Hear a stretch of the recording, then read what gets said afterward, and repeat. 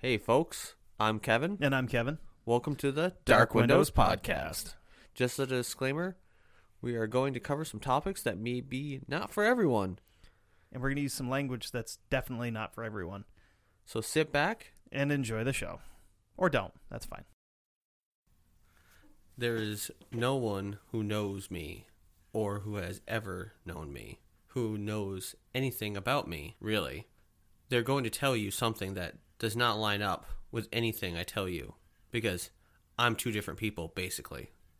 And that is a direct quote from our subject for this week and next week here on the Dark Windows Podcast. It's going to get a little heavy. We are talking about serial killer Israel Keyes. Yeah, we're switching it up, going to a real monster. And it turns out when you look into real monsters, there's way more information than there is on the cryptozoological ones. And they're just as scary. Worse. Yeah. I would rather run into a fucking goat man than this guy. True. Because he had no, particular type of... He didn't have a type of people he would kill. He would kill anybody he got a chance at. Yeah. But before we get going too far, we want to start off with saying thank you to our sponsor, Studio Headphones. Go check them out over at www.studio.com/US. Check into all of their different types of headphones. We are actually both using the Regent right now, which are awesome. I've had mine for about a week. I've had mine for a couple. Yeah, and a couple weeks. I love them. I've had mine. Well, I got them fully charged the day they came in, and I've been using them on Bluetooth ever since then. And I haven't charged them yet. This is the first time I've ever actually plugged the auxiliary cable in. And that's just for recording. And Kevin's wife has... She has the Vasa, which are the behind-the-ear, wired together ones with a little remote. She loves them. She uses them all the time. Like, she's on lunch break at work. She's got them in listening to stuff. Mostly Color Me Dead. She likes that show a lot. But I think we do, too, because we've got friends there. We like them. But back to it. If you go to studio.com and you find something that you will like, and I can assure you will. You probably will. And you go to the promo code before you check out, put in Dark Windows, and we'll take 15% off for you. So without further ado, let's get into this prick. Yeah, I hope you all enjoy this show. Yeah, I hope you guys enjoy listening to this more than we've enjoyed researching it, because I've been losing sleep researching over this guy. And yeah, the first day that Kevin started in, well, not really the first day. It was more like maybe the third or fourth day. No, maybe it was the second. It was the second day. Yeah, it was. You go like, dude, I fucking hate this guy. I love serial killers. I like talking about serial killers. And this is the first one that I have listened to shit about. I want to punch him right in the face. There's 6 hours of interviews through with the FBI on their YouTube page that I'm going to have links to in next week's episodes. We have watched every single minute of those, and every time this guy laughs, I want to reach into the TV and just I want to punch him in the balls until he's just got a sack of fucking applesauce. Yeah. Also, spoiler alert, I do not feel bad that this guy killed himself in prison.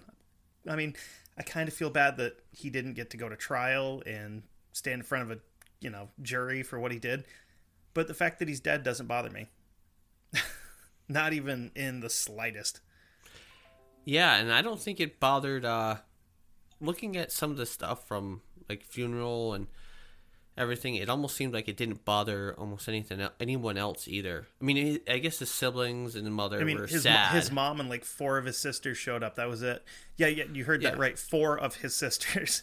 Yeah. So, do we want to start off at the end, like what we got in the show notes, or do we want to start right from the early life? Because I mean, let's with this guy, you almost have to start at the end to get to the beginning.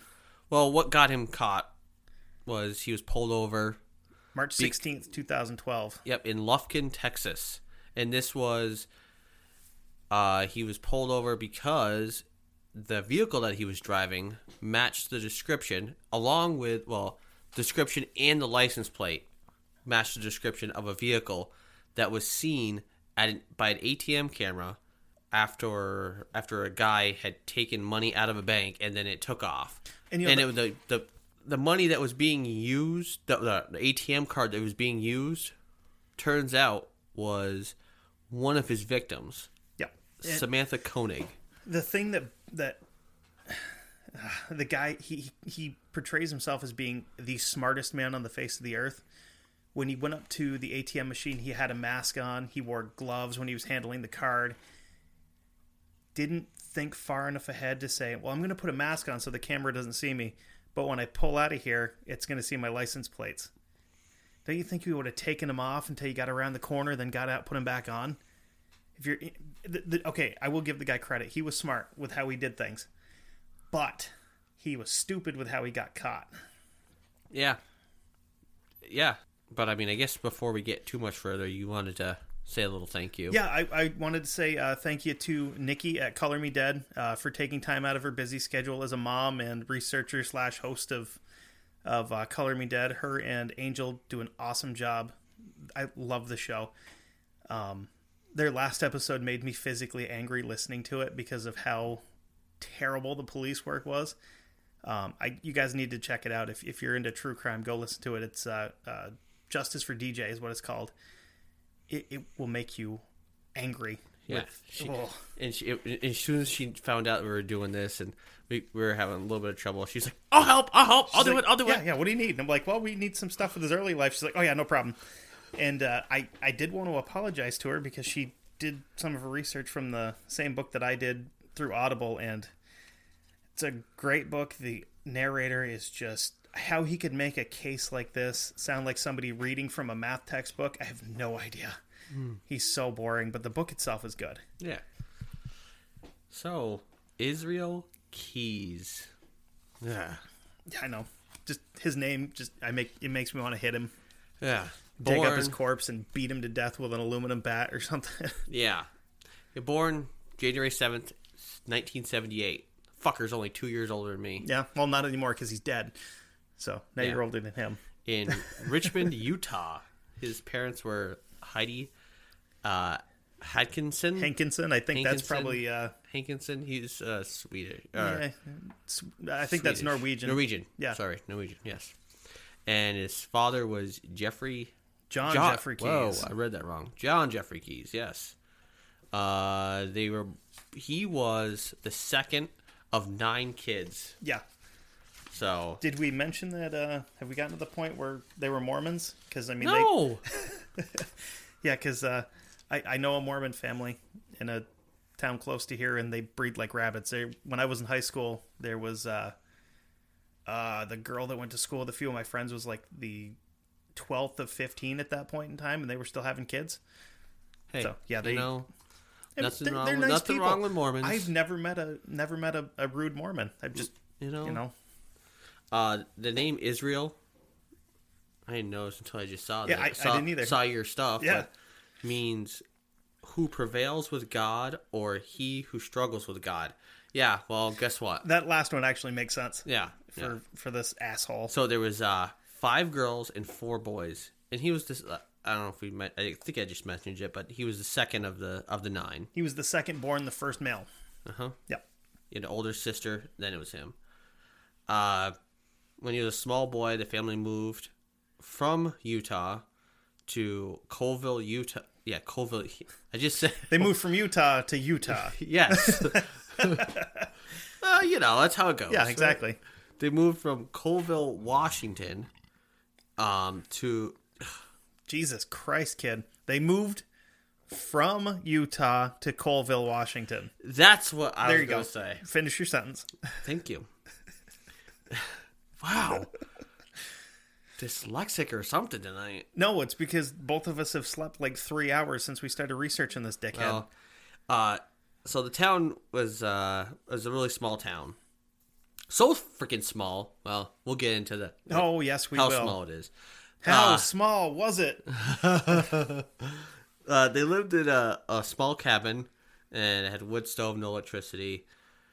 The kids were homeschooled because they're Mormon.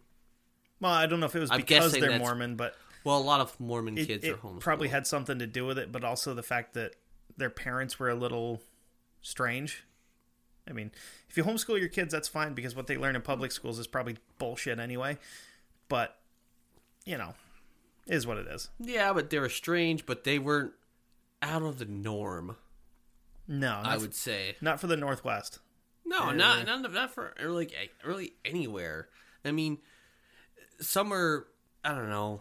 There's some when looking at this, you think that, well, okay, because mom took her faith a little too serious. Yeah, well, that's a lot of people in the South take their faith really serious. That's true, and that's also a fairly common thing with serial killers. Is you have that one overbearing parent, usually either with religion or just trying to make sure that you're going to be the best at whatever they want you to do. Doesn't matter what you want to do. You want to play violin and your dad's like, no, motherfucker, you're going to be a starter for the Oakland A's. Which, I mean, I'd rather play violin because the A's suck. But yeah, but they... I mean, it seemed like his family was, well, we'll get into that a little bit. But I mean, they did get grotesque. Did they get grossed out, or they got pissed because of things he did? Yeah. So, I mean... Not like some parents where they just really didn't give a shit of some families that were guys that were serial killers. I mean, that's what I got. Yeah. That like, hey, we could agree on that one. He didn't have the same kind of upbringing that a lot of serial killers did where they were... No, his grandfather wasn't also his father. Yeah, like Ted Bundy.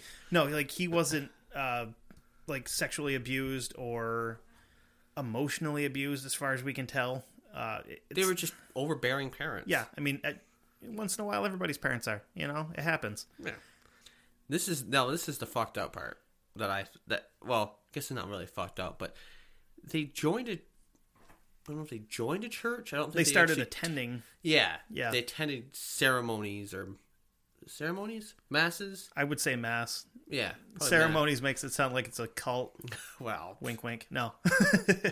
Wink, wink, nudge, nudge. No, they started attending a Christian identity church named the Ark, which is known for racist and anti-Semitic views, where... I think his mother's still part of it. I believe so. But the thing is, going forward with this guy, that didn't really make a difference. Because he did go on to have a kid with a woman who was half black, half Native American. And I mean, I don't really think that this part of it really stuck with him. I don't think he was. No. And it's like the only 3 confirmed victims of this guy are all white. So obviously he's not like, oh, I don't like black people, I'm going to kill all these white people instead.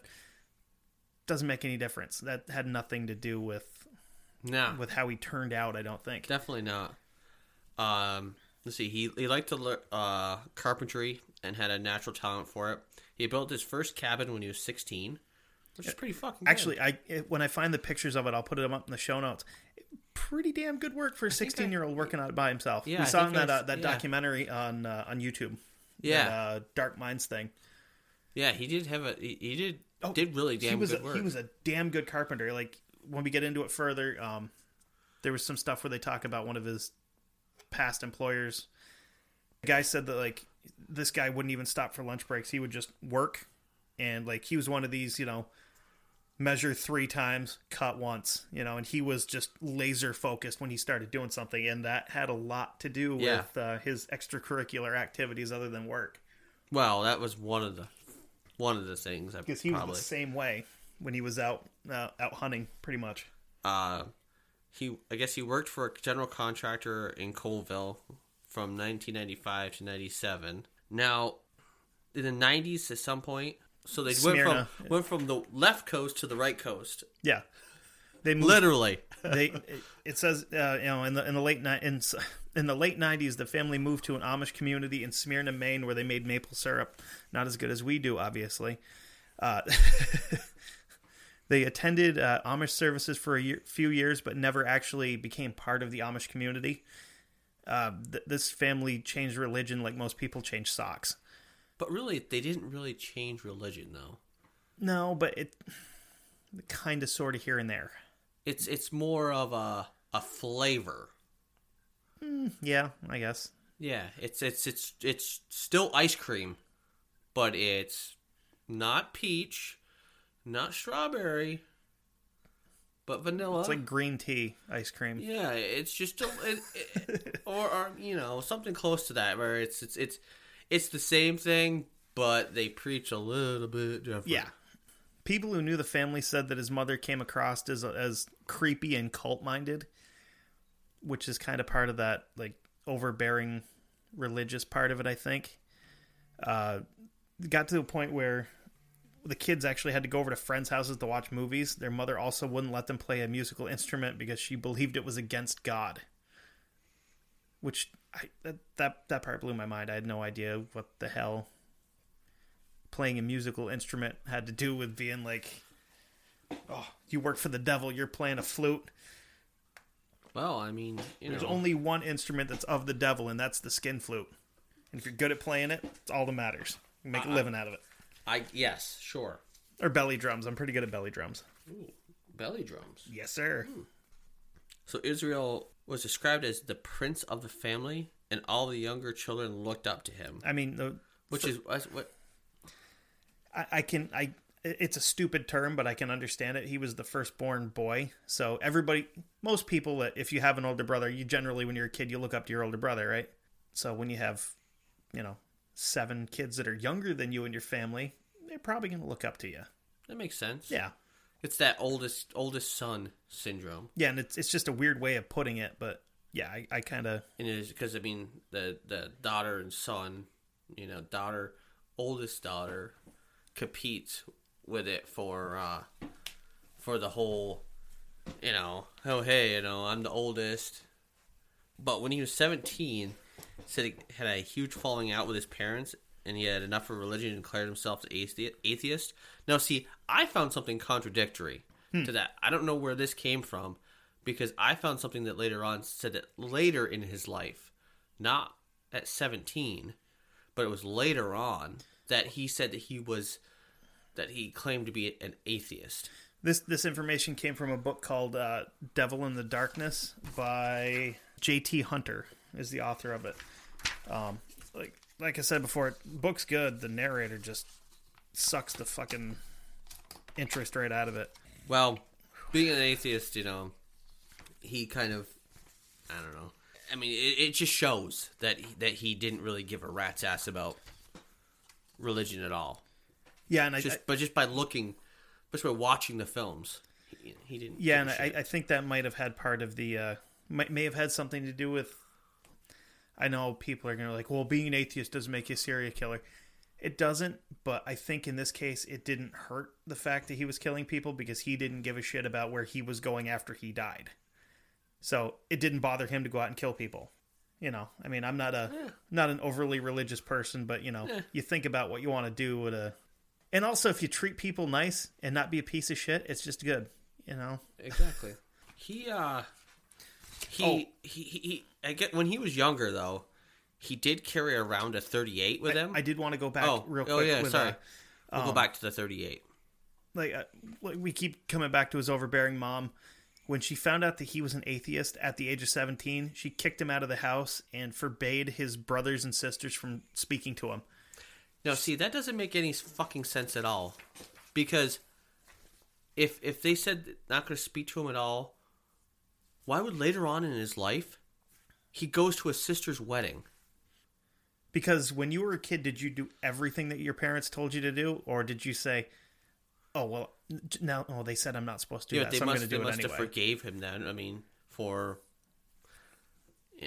becoming an atheist. Either that, or it's one of those things where it's like it's a big moment in somebody's life. So even if you haven't been there for the whole part of their life, you're still gonna go to your sister's wedding. Even if you guys don't talk, you're still gonna go. Yeah. So back to when he was, I don't know. I think you said it was like 13 or 14. Yeah, something around there. He was given a 38 special by his grandfather. Yep. Which is kind of it's kind of almost like a rite of passage. It's like back in the 80s, getting a firearm from a grandparent was, I mean, shit. Even in the 90s when I was growing up, getting a rifle from a parent is a normal thing. It's a rite of passage sort of thing, because I'm gonna guess that his grandfather, his father, I bet you they were hunters. I would imagine, yeah. And I mean, also think about it like this: he was born in 1978, so his grandfather was. I mean, if he was an American citizen, which I'm guessing he was, there's probably a pretty good chance he was in World War II, or at least involved in the war effort in some capacity. Or it could have been Korea. Yeah, somewhere in there, but still. My grandfather was in Korea. So. Right, but like I said, somewhere in that neck of the woods, timeline-wise. Yeah. So he took... This is the part that, links him to other serial killers. Right. He takes the 38, goes out into the woods with a cat. And a couple of his friends. And a couple of his friends that were visiting, right? Wasn't it? Yeah, they were staying there for like a week or whatever. Yeah. Just like, Yeah. As you do when you're a teenager. So they go out in the woods, and he puts the cat down. And he says, I'm going to shoot the cat. They're like, what are you shoot the cat for? Because the cat was getting in the garbage. Yeah, what a dickhead. As a friend, I'd be like, what the fuck? You're going to shoot a fucking cat because it was getting into your garbage? Dude, do you know how many dead animals I'd have at my house if we shot them every time they got into the trash? God damn. Yeah. I mean, my dog would be dead. Fucking, your dog would have been dead 30 times over. Yeah, something like that. But he takes it out, shoots the cat in the stomach. Didn't he just like... Yeah, he just watched it run around a tree for a little bit, and then it died, and he just kind of sat there and watched it, and the other two people are like, what the fuck are you doing? One of them starts throwing up, and yeah, I think that's when that point in time in his life where he realized, I have to keep the real me inside and only let him out to play when I'm not around other people, because this is what they think of the actual me when I'm being myself. Yeah. Which is I don't know if it's kind of an oddball thing. It's almost because not too many serial killers, I don't think really think that way. No, I don't know, because a lot of them kind of, I don't know, a lot of them can like compartmentalize stuff, but they don't go, this makes people sad. Exactly. Yeah, probably shouldn't do that. Well, that's what made this guy different, is all of these serial killers that were around back in the 60s and 70s, like the real prolific guys like the Bundys, the Gacy's, all of these guys. He studied them and saw what kind of caused their downfall and just went, nah, I'm not going to do that. I did find... You mentioned Bundy. This guy was fucking scary. You mentioned Bundy. I have to just... He... Actually, I found that he claimed to like Bundy, I guess. Bundy was his mentor, per se. Right. Murder mentor. Yeah. Yeah, so he, I mean, if you think about it. Followed him. If... There's not many other guys that got away with what Ted Bundy did for that long. And the only reason he got caught is because he went batshit bug fuck nuts at the very end and tore up that sorority house at Florida State. So if he could figure out how he was doing this and then just not go crazy completely. Well, yeah, he said he admired him, but he also liked his tendency to kill. Right. But the big difference between the two of them is Ted Bundy had a type. He liked brunette women with their hair set parted down the middle. Israel Keyes was a convenience killer. Like, if there was somebody running down a path, he's like, I can snatch this woman, kill her in the woods, nobody will ever know. Or he stalked them, like... Yeah. Went grocery shopping. Yeah. He compared picking... Like, in one of the interviews, he compares picking victims to picking fruit at the grocery store. You check them all out, you figure out which one you think is the best, and then you throw it in your cart. And I was like, this guy's a fucking animal. That's it. I think we'd also had heard that, going back to the killing of animals and stuff, he kind of like, he did it more than just once with people out there, and it got back to their parents. Right. Which... I don't want you hanging out with that weird Keys boy anymore. Yeah. Which then got back to somehow to his parents, and his parents must have done something to him. Dude, if you're at your friend's house and you start, setting shit on fire, their friend's parents are going to go, I'm going to talk to your parents about you trying to set my dress on fire, you little fucking monster. Exactly. He did have some strange neighbors. Yeah, we'll get into them in just a second. I did want to, actually no, yeah. Let me get into them now. He grew up next to a family, last name of Kehoe, up in Colville. They were fucked up. Yeah, like big time. They the Kehoe family. More importantly, Chevy, and I kid you not, his name is pronounced Chevy because that was his daddy's favorite brand of truck. And his brother's name was Cheyenne, which I'm guessing is his daddy's favorite model of Chevy. Just fucking, like, this is just the most trailer park thing. Don't forget his sister Pontiac Fiero. Fucking dirtbags. Pontiac Fiero Keys. Keys Kehoe. Yeah. So... They attended the same damn church. And this family got way, way into the racism and all that bullshit. They took that shit literal. Yeah. So I think we kind of need to take a moment to talk about these guys and their dirtbag daddy, Kirby. Like I said, Chevy was named after his dad's favorite car, which is a Chevy. Kirby and Gloria, the parents, pulled Chevy and Cheyenne from public school in 1988. They were raised with some pretty extreme white supremacist and anti-government views, and Chevy would go on to form a white nationalist militia to take down the government. As you do when you're a white trash piece of shit scumbag. Duh. Right. I mean, don't necessarily agree with the United States government, but I'm not going to form a militia of toothless meth heads to help me take them down either, because that's probably not your best option for recruitment. First off, who says they're toothless? I'm just, taking a wild guess. I'd be surprised if that whole family had a full set of teeth between them. Maybe. It's really weird though when you see Chevy's mugshots from prison. He looks almost exactly like Edward Norton's character from American History X. He's like got the skinhead, like little goatee and stuff. Kind of thinking maybe that's where the character's based from. Maybe. Because they do look a lot alike. Huh. So in 1995, Chevy and his dad Kirby robbed the home of William Muller in Tilly, Arkansas. Those who rob together stay together. Yeah. The family that fucks your cousins together sticks together generally. Maybe.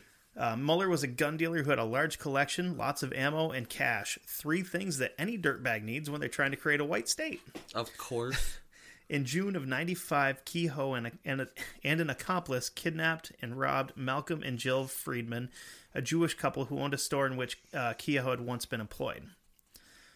Then a few months later, in January of 96, he returned to the Muller home, where he and an accomplice, Daniel Lewis Lee, murdered William, his wife Nancy Ann, and his stepdaughter Sarah Elizabeth Powell. That's where he got his nickname. Was it like the Family Slayer or some shit like that? Yeah, Annihilator, Family Annihilator or something. He was a fucking dickhead. After they killed the Mullers, they dumped their bodies in a nearby swamp. In February of 1997, Chevy and his brother were involved with a shootout with an Ohio State Highway Patrol trooper and a deputy sheriff in Wilmington, Ohio. The shootout was reported on the trooper's dash cam and was widely broadcast. It was fucked up. Yeah. Did you actually watch it? Yeah.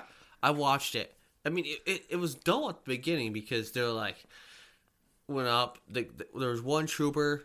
He went up, talked with him. You want to come back here? Yeah. And I don't want any trouble. I don't want any trouble. You know. Then it turns into some fucking Devil's Reject shit, and it's. Yeah, the fuck. What was it? Wasn't it Cheyenne or one of the two got fucking shot to shit, and Chevy drove the fuck off. He's like, "Fuck you, I'm out." Yep. It was actually the dashboard footage was actually aired in an episode of World's Scariest Police Shootouts in 1997. I'm gonna try to find it on YouTube because if I can, I'll put it on here. It's on there. I watched it. Oh, so. Awesome! Send me a link to it, and we'll put it in the show notes. Yeah, we'll have to. Chevy was sentenced to life in prison without the possibility of parole for his role in the deaths of the Mueller family. His accomplice was sentenced to death. So I'm almost wondering if maybe Chevy didn't commit the murders himself, but since he was there, he didn't get as much of a... Or maybe the other guy's the one that killed the kid, and the jury was just like, no, fuck you, string his ass up. Little bit of a fun fact, Chevy is incarcerated at the Florence AdMax federal prison in Florence, Colorado, which is the same prison that a guy that I think we'll probably end up covering at some point in time, Ted Kaczynski, the Unabomber, is locked up in the same prison. I'd be curious if they're like in the same cell block, you know, because Ted Kaczynski was kind of a boring dude. I could see Chevy just like... fucking nerd, and like giving him wedgies and shit like that because he's a prick. Ted's in the convalescent side of the prison. Well, now because he's 900 years old. He was 900 years old when they arrested him. He was like 60 when he got caught. Was it really? I thought he was 70s. Late 60s, 70s, somewhere in there. But I mean, even when he was in prison, like I've seen some of the letters he was writing to people. He seemed like a fucking just boring nerd. I don't believe I should be here. I need money on my my commissary card so I can buy more gum. Fucking loser. Yeah, but... Dude, he could make shit out of nothing. Dude, he made bombs out of fucking wood and cardboard. Exactly. The only metal in some of those was the projectiles. Like, the firing mechanisms and shit like that was all made out of wood. Yeah. That's crazy. He's the Geppetto of bombing people. Yes. Yeah, that was a Pinocchio reference. Suck it. That was very, very good. Very good.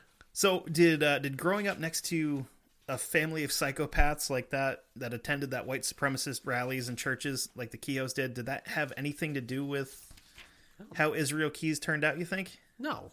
No, I don't believe it did either. Which is weird. Which is really fucking weird that you don't... Because I saw it and I was like... You know, I bet you we're going to find something where Israel Keyes and Chevy did something together. Did some fucking weird shit, like where they fucking killed cats or... Dude, you know what I think they probably did together? They probably played fucking baseball and shit like that together like normal kids. But... Maybe. You know, not to say... You know, because it's like... I mean, Chevy had a reason that he was the way he was because his parents were fucking, like... bottom of the barrel dirtbags, and when you're like that, your kids tend to be like that too. But yeah, but when you're raised in that situation, only way you know is to raise your kids in that situation. Exactly. It's like people that go on to be like abusive spouses. A lot of the time, it's because when they were growing up, dad used to smack mom around, so it was normal. So that's just how they continue to live because it was normal life when they were a kid. They don't know any different. Exactly. But for some. Then there's some people that get past it and go, that's not the person I'm going to be. It's like growing up with alcoholics. Yeah, it's a normal thing to see Uncle so-and-so shit-faced hammered every time I see him. I don't want to do that. I don't want to be that person. Mm-hmm. You know? Yeah. So okay, let's get back. Get back to this. Go. So during his childhood years, Keyes would walk around with the pistol that his grandfather gave him. He carried it with him pretty much everywhere. It's kind of strange, but there are some reports that he had homemade silencers that he was making out of like PVC and stuff like that for his revolver. which goes to show you like kind of how crafty he really is. He also had some friends that they'd break into houses and burglarize them, which was another thing that he would continue to do later on in life. Oh yeah. And he committed his according to him. Yeah, let's get into that. According to him, he committed his first murder or rape when he was how old was he? Like 17 or something like that. 17 or 18, right? Somewhere in there, because it was right before he went into the army. It was around 97, 98, somewhere in there. He would have sort of been 90. Because he went into it was like 97, I think. Yeah, he went in 98. Yeah. So yeah, he Do you want me to cover it? Yeah, go ahead. Go ahead. So, he told investigators that before he joined the army, he couldn't remember if it was 97, 98, whatever. That he raped a young teenage girl in Oregon. She was floating down the river with her friends, and he stalked her through the trees. He took her. He kind of like snagged her from the group, took her up into the woods, and raped her. And he had intended to kill her, but instead he just put her back on her fucking inner tube, back out in the water, and just let her float off. So that was his first real. Yeah, because dipping his toe into the heavy shit. Yeah, he intended to kill her, but it was like, yeah, no, I don't think so. Which shows restraint on his part, which is weird because a lot of serial killers just like get into the moment and then they do it. Not really. You're right with the serial killers where they're just like, but their thing is like when they, like with Ted Bundy, when he would commit a rape, he'd go, I gotta kill this woman so that she can't rat on me. His, I think, was more, he probably would have killed her, but he hadn't prepared himself to kill her. He was like, I've got all the equipment I need to rape her, but I don't have what I need to kill her and dispose of her where I'm not going to get caught. Because he was, as much of a bastard and a monster as he was smart. He really was. He was smart how he did stuff. Really was. And as Kevin said, he did join the military. He was smart in the same way that Adolf Hitler was. Still a fucking monster, but a smart guy. Not saying I like either one of them, because they both suck. And I hope they're in hell just getting butt fucked with sandpaper dildos forever. So he joined the military in 98. Yep. Which would have put him at around 20 years old. No. Like 18, something like that. He was born in 78. So he would have been 20. Well, in 98. Well, 1920, depending on when he joined. 19, let's see. Okay. He went to, now this is the weird part. I don't understand this. Why he went to Jersey. Apparently they don't have recruiting offices in Washington. Yeah. He goes to Jersey, enlists in the army, which is odd to me because it's almost like he was on his first scouting mission, putting shit somewhere. We'll get into that. He would then be stationed in Fort Lewis, which is in Tacoma, Washington, and then he went from there to Fort Hood in Texas. Then he was stationed in Egypt as well. Couldn't really find out how long he was over there for.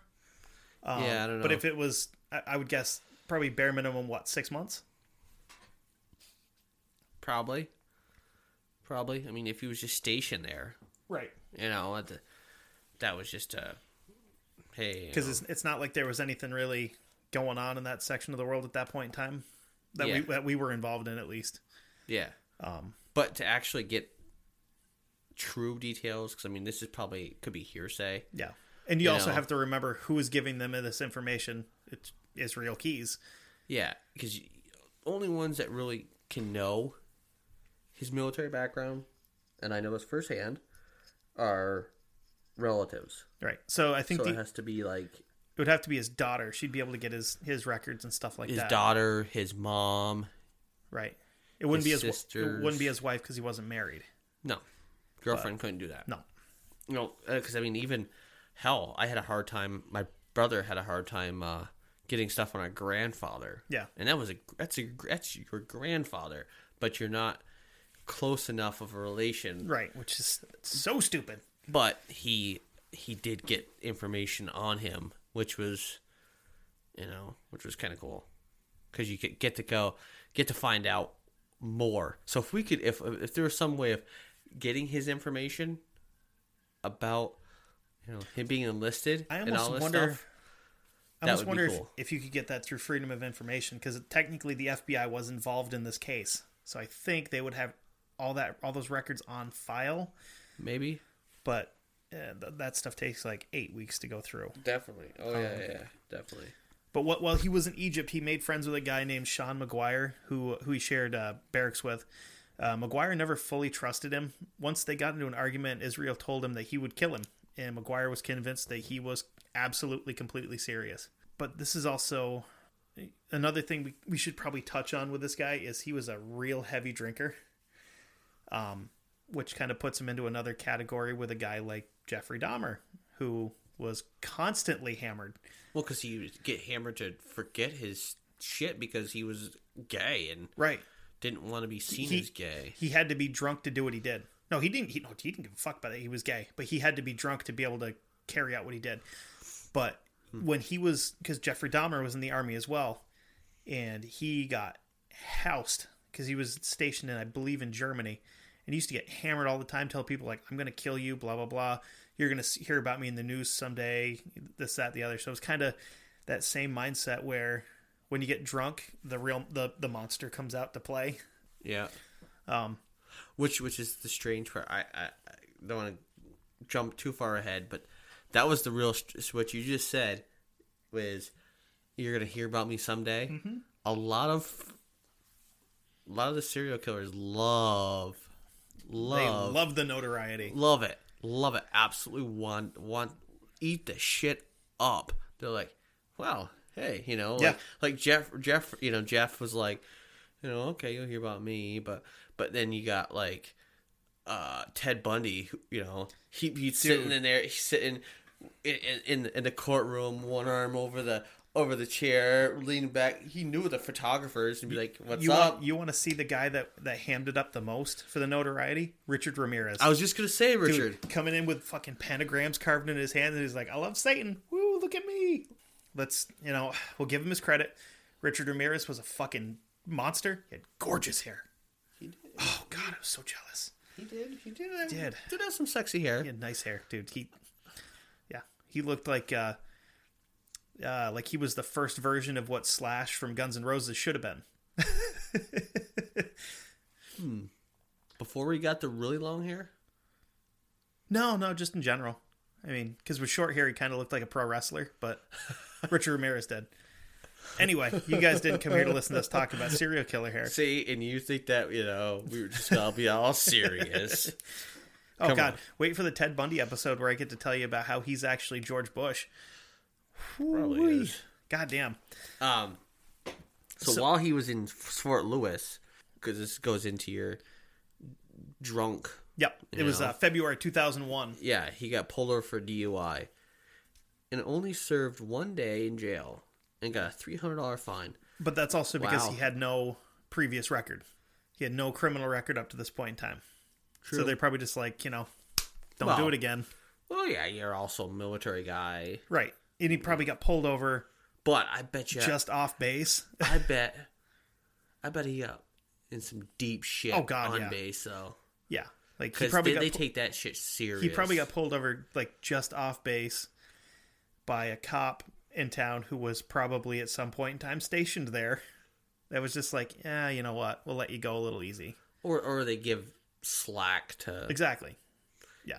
But this is the one fucking thing one of those few things that surprises the fuck out of me. That he was... Well, it doesn't really surprise me because of what he, being a serial killer, good at your job. Well, Trent, he got that from military. Yep. He was so good at his fucking job, they received a service medal. Yep. He was a gunner and an assistant gunner. Another one that got some medals when he was in the military was Timothy McVeigh. He was very good at his job. He was. He wasn't so good at not getting away with bombing a place. Well, that's allegedly, because there's a lot of weird shit that goes into that one too. Yeah. Still a piece of shit, no doubt. He later told investigators that in 2001 he was honorably discharged from the army. He then met a woman named Tammy Hawkins shortly before he was discharged. This is the woman that I was telling you about, where the whole him going to a white supremacist church didn't make any sense, because Tammy was actually half African American, half Native American. So being a white supremacist, those kind of things don't really, they don't line up so good. She moved to Naya Bay, and he moved with her, which is up on the Olympic Peninsula up in Washington. Looks like a fucking gorgeous place to visit from the pictures I've seen of it. It's like really nice. Like, by this point in time, he was about 6 feet tall. I mean, he was around 6'1", 6'2", kind of. Didn't look it because he was kind of a weird, like, lanky, skinny guy, but he was actually real strong. He was quiet and shy around people he didn't know, but when he was around his friends, he was completely the opposite. He was just, life of the party, fucking slapping backs and, putting lampshades on his head and shit. This is hitting way too close to home. Yeah. Because it's just like, are we really serial killers in disguise? Dude, I'm the guy that if I go to a party and there's people there that I don't know and there's a dog, I'm going to hang out with the dog because I don't like people. Yeah. You know? Fuck the cats, though. I'm going to hang out with your dog. But I don't like you people. We go to a function or something with my wife. I'm like, I'll stick with her, and then she'll like wander off, and I'm like, I got a drink. Oh God, there's a dog. Thank you. I just run over. Hey, buddy.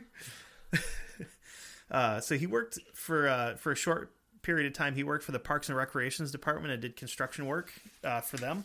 The members of his community said that he was a super nice, respectable guy, that he was always like going out of his way to help people. And you'd actually be really surprised with how many serial killers do this before people find out what they do. Like, for example, we keep going back to Ted Bundy. Ted Bundy worked at a suicide prevention hotline. Well, didn't he like make an attempt to run for mayor or governor or some shit like that? He was running for, I think, Congress, some shit like that. Yeah. John Wayne Gacy was at one point in time, he was on the ballot in Illinois for as a Democrat for like a state senator. Yeah. Motherfucker probably would have got elected too.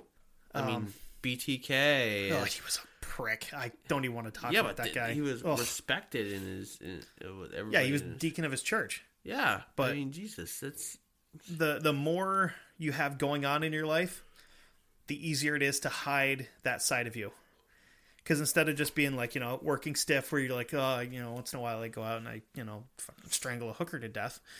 But the other 90% of the time I just go to work, go home, eat dinner and whatever.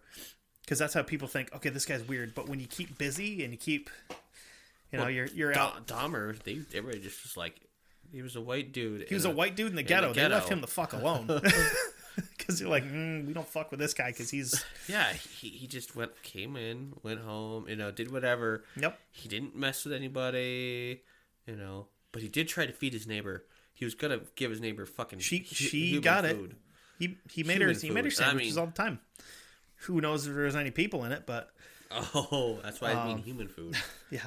So, I mean, he was basically leading the stereotypical double life of, murdering people in one life and being kind of a helpful member and productive person, part of society on the other. Oh, yeah. Yeah, because, what is it? At one point, so he moved to Alaska. Right. He was in Alaska, and what was it? They had an interview with his boss, because he was... a contractor. Yep. Well, not carpenter, contractor. Yeah, same difference. He did a little bit of everything. Yeah, like Kevin mentioned earlier that he was just fucking focused and it was just gotta do this, gotta get it done. Okay, well, the kind of guy that works through his lunch break to make sure that things are getting done. Mm-hmm. And people would come up to him and ask him how to do stuff, and he'd be like, "Oh yeah." and his boss was just like, yeah, he's a great guy. He was a great guy. I never, had anything wrong with him. He'd put his head to the nose to the grindstone. Just keep going.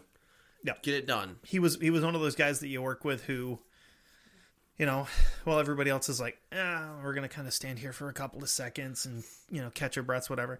He was the kind of dude that was just like, nope, look out, I'm gonna keep working. You guys can take your break. That's fine. I won't say anything to anybody about you dicking around. I'm gonna stay working. I'm gonna keep busy and because again, you keep your brain busy and you're not going, which one of these guys am I going to kill first? Which one can I get away with killing first? Exactly. Do any of them have an attractive wife/girlfriend that I could potentially sexually assault and then kill along with him?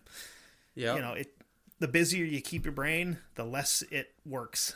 And the strange thing about this fucker was the fact that he had a home life too. Yeah. He had a kid, a 10-year-old daughter at the time that he was arrested, and a girlfriend that he'd been with for a long time. But we're going to get more into that next week. On November 13th of 2002, his father passed away, and Israel actually did attend the funeral. Later that year, he separated with his girlfriend that he had his daughter with, and she took the daughter with her. In the first couple months of 2006, Keyes began participating in marathons. The marathons might not sound like they're all that important at this point in time, but just remember, there was a lot of times where he was out running marathons in Washington, Oregon, Northern California, and occasionally there are missing persons cases that are linked to those time periods. Yeah, wasn't there one? There was one in Washington in that documentary. Yeah. Where it looks more, if you were to look at it real quick, you wouldn't think twice about it. But then after you start seeing what this guy was doing, you're like, oh shit, maybe that guy that went missing. And where he was. Right. Put two and two together. Exactly. At this point in time, he began making numerous travels for unspecified reasons. In 2007, Keyes opened a new business called Keyes Construction. This was up in just Anchorage, in the general area of Anchorage in Alaska. Yep. And again, like, everybody that he did work for was, he was extremely reliable. He was showing up 10, 15 minutes early for work. He was damn good at his job. But on these little trips that he was taking, he kind of started to show up. So he kind of hinted at killing around 4 people in Washington State. At one point in time, he did say that one was a couple, and there was 2 separate individuals that he got on separate occasions, not like a doubles night kind of thing. He started to realize that if he kept shitting where he eats when he was in Washington, he's eventually going to get caught, because that's what happens with these guys is they start killing people and they stay too close to home and they start showing a pattern. So that's when he started making his little travel arrangements. Exactly. Going to places like California, Texas, Chicago, New York, New Jersey, Vermont, and New Hampshire. On one of these trips... Did you say Texas too? Yes. Okay. On one of these, when he went on these trips, he'd start stalking people, kind of like at a distance, and just so he doesn't draw attention to himself. He's not like, following somebody around in the grocery store staring at him like a fucking creep. But he would also plant his, quote, kill kits in areas that he intended, where he intended on killing people. Which was a 5-gallon bucket. Yep. Filled it with a weapon. Yep. Generally a handgun, because that's, Handgun. Yeah. Yep. Rope, tape, had a drain cleaner or something like that in it. Zip ties. Probably a plastic bag. Yeah, plastic sheeting, plastic bags, flashlights. Dude was fucking prepared. I'm not sure, but I think he may have been a Boy Scout. Yeah, and it's just kind of like one of those things where it kind of makes you wonder, wow, where the hell he got... It must have been some trial and error thing. Right. To come up with, okay, I gotta have, this, I gotta have this, gotta have this, gotta have this, gotta have this. Because if I don't, I didn't realize I didn't have that last time. Right. I was fucked. I don't think it's even that. I think he put so much thought into this stuff beforehand that he was like, this is what I'm going to need. I mean, honestly, maybe the one that I could see being trial and error would be like the drain cleaner, Probably. Yeah, I would agree with that. But this guy was so fucking cocky that a lot of the times when he was traveling, every time he flew out of Alaska, he was flying under Israel Keys. He was flying under his own name. Right, to the cars under his own name. He checked his goddamn pistol in his luggage, which is perfectly legal to do, when he flew to Vermont, which we're going to cover next week. But the pistol involved in that, he didn't fly to Vermont. No, I'm sorry. Yeah. He flew to Chicago. He flew to Chicago, rented a car, and then drove 900 some odd miles to Essex, Vermont. Yeah, who the fuck does that? Somebody that doesn't want their tracks being that easy to follow. Well, must have been pretty fucking easy, because the FBI found it real quick. No, I mean, yes. It's when he got caught, he was just like, well, fuck it, I might as well just tell you. In April of 2009, he robbed the community bank branch in Tupper Lake, New York. This is around the same time frame where a woman named Deborah Feldman went missing from, guess where? New Jersey, where he was about a decade earlier when he went in and enlisted in the Army. So, like you said earlier, maybe this was his first little excursion out hunting. Exactly. Yeah, definitely. When the FBI interviewers asked him after he'd been caught, asked him about Deborah Feldman and showed her a picture, he just said, "I don't want to talk about her right now." Yeah, but he would later on claim he would tell them about it, and they go, "Well, how do we know you were there?" Well, I robbed a bank there. Yep. You know, in this one little town, and then what'd they do? They went out, they found the footage. Yep. And were like, holy shit. Did you see anything about his disguises for these bank robberies and shit? No. Oh my god, dude. He went whole fucking hog on these disguises. Like, he had a fake goatee. He wore a hard hat with a wig glued into it just to kind of add to it, and then he put a dust mask over the whole thing. So it's like, yeah, he walks out of there and just whoop, completely different person. And one of them, he's like, well, yeah, I did see one of them. That one, yes, I did see that. But another one, he was like, what was he? He had a hoodie on or something, yeah. But he had like a goatee. It was fucking like dramatic as shit. But the whole saying "I don't want to talk about her right now" thing, that's a power move. Like, you guys think you're in control of this interview, but it's actually mine. He's one of those guys where he had to stay in control at all points in time. Yeah. So, just a little tidbit. Well, I want to give a little tidbit to next week to begin it off. Okay. So, what got him caught was because he was caught driving a car. You already covered that part. Yeah, this car, okay? Because he had killed that woman. Right. Samantha Koenig. Okay. Now, this is in Texas that he gets caught. At the time, they didn't know who the fuck he was, and they just thought maybe he stole a car. You know? His car, stole the car, stole the card, had some, The car was rented under his name. The thing that got him was the fact that he climbed back into this car after the stolen card had just been used. Yeah, so that's what I meant. He used the card, thinking maybe car, like what's the term? Identity theft, something like that. What the hell was it? It was like financial fraud or some shit like that they got him for.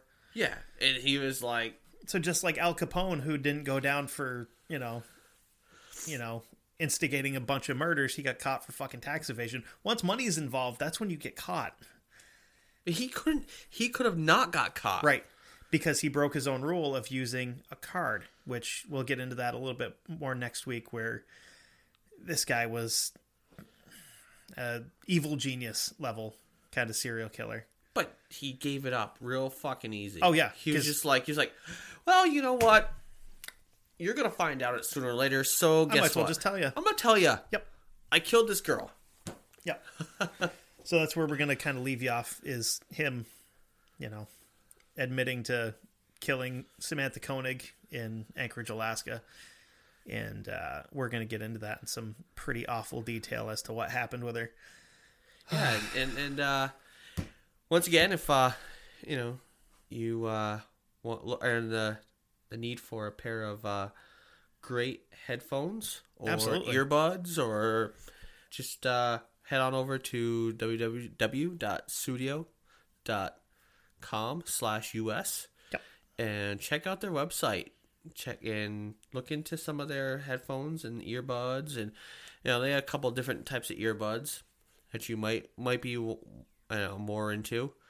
And put in at checkout the promo code Dark Windows. Yep. And get 15% off. Absolutely. At checkout, like I said. Also, you can find us on Instagram, Facebook, Twitter, Instagram and Twitter. We're both at Dark Windows Pod. Yep. Facebook is Dark Windows Podcast. Come on in, just if you want to join the group, man, go ahead. We take all comers. and we want your feedback. We really Absolutely. do. We can't keep saying it enough. Please give us some feedback. Drop us a line. Hell yeah, shoot us an email, darkwindowspod@gmail.com. Definitely. And, we hope you're enjoying the shows. Yeah, I mean, and wherever you listen, rate, review, and subscribe. If you get the option to rate and review, go ahead, because even if you don't like the show and you want to... What I'm trying to say is, if you're going to give us a 1-star review, at least tell us why. That's all I'm saying. And make it fucking good. Yeah, it better be good. Not like, I fucking hate this show. I was listening to this and I forgot to fill my car up with gas. 1 star. Fuck you. Get real. But yeah, assholes. Yeah, I can't wait to get done talking about this prick next week and get back into some fun stuff.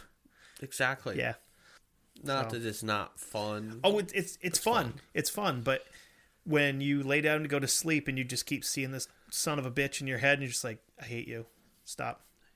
So, but just remember, just because you can't necessarily see out into the dark doesn't mean that the dark can't see into you. All right, well, later, fuckers. Bye. And now, the somewhat exciting conclusion of the Dark Windows Podcast.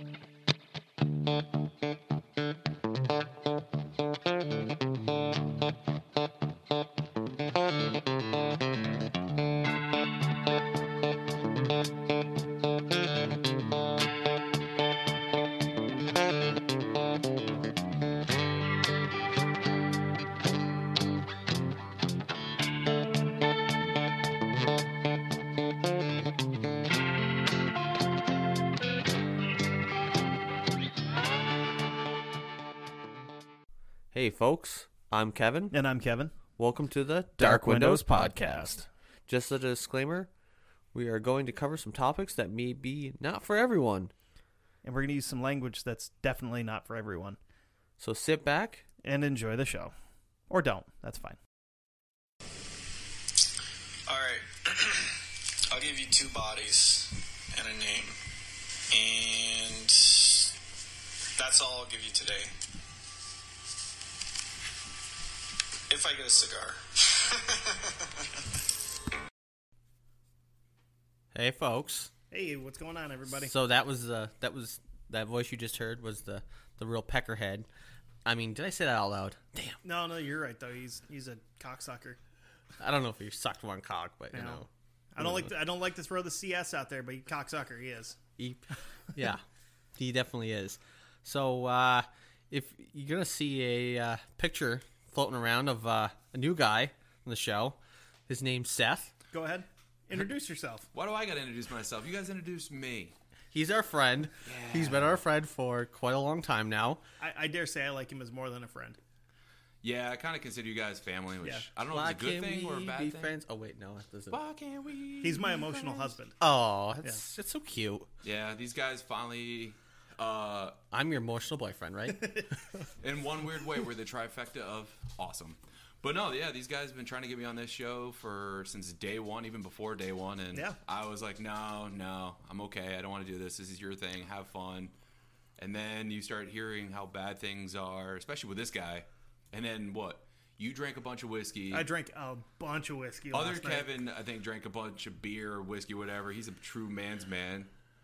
So I'm like, you know what? Maybe I got to come in and lend a little bit of emotional support, and we'll see what happens. And he can also be super helpful because he does kind of have a little bit of a background in criminal justice stuff from college. Not really. I drank a lot, so I don't remember much. Sorry. So, yeah, and I apologize also if you happen to hear some clickety clack in the background. That's my dog walking across the floor because he's typing.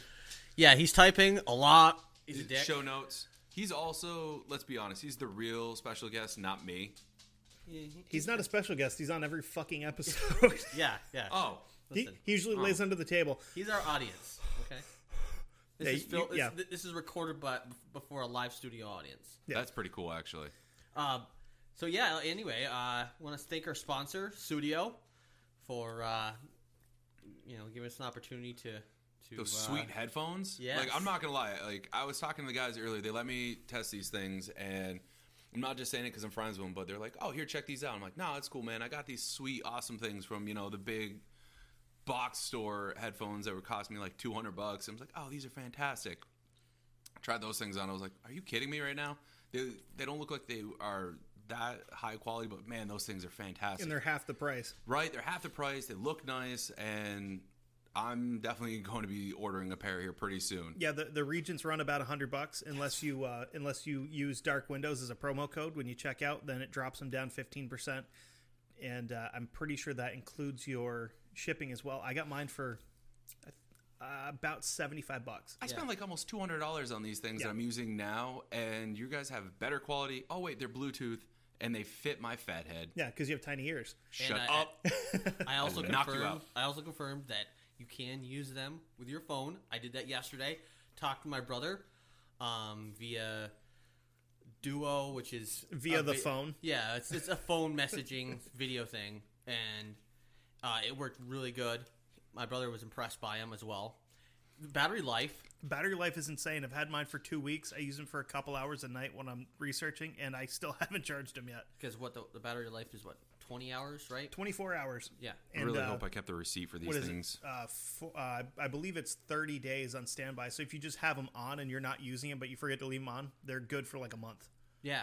Which is ridiculous. And the pairing is super easy, I find. Yeah, it's awesome. And it pairs instantaneously. And if you don't want the over-the-ear like we have, you can grab earbuds that can go in the ear. Yep. And then there's also there's two separate ones that go in the ear. There's one that goes kind of in the canal, and then one that kind of like hooks. Wraps. My wife has the Vasa, which are the ones that just pop in and they have a little remote thing. She loves those things. They are some kick-ass little headphones.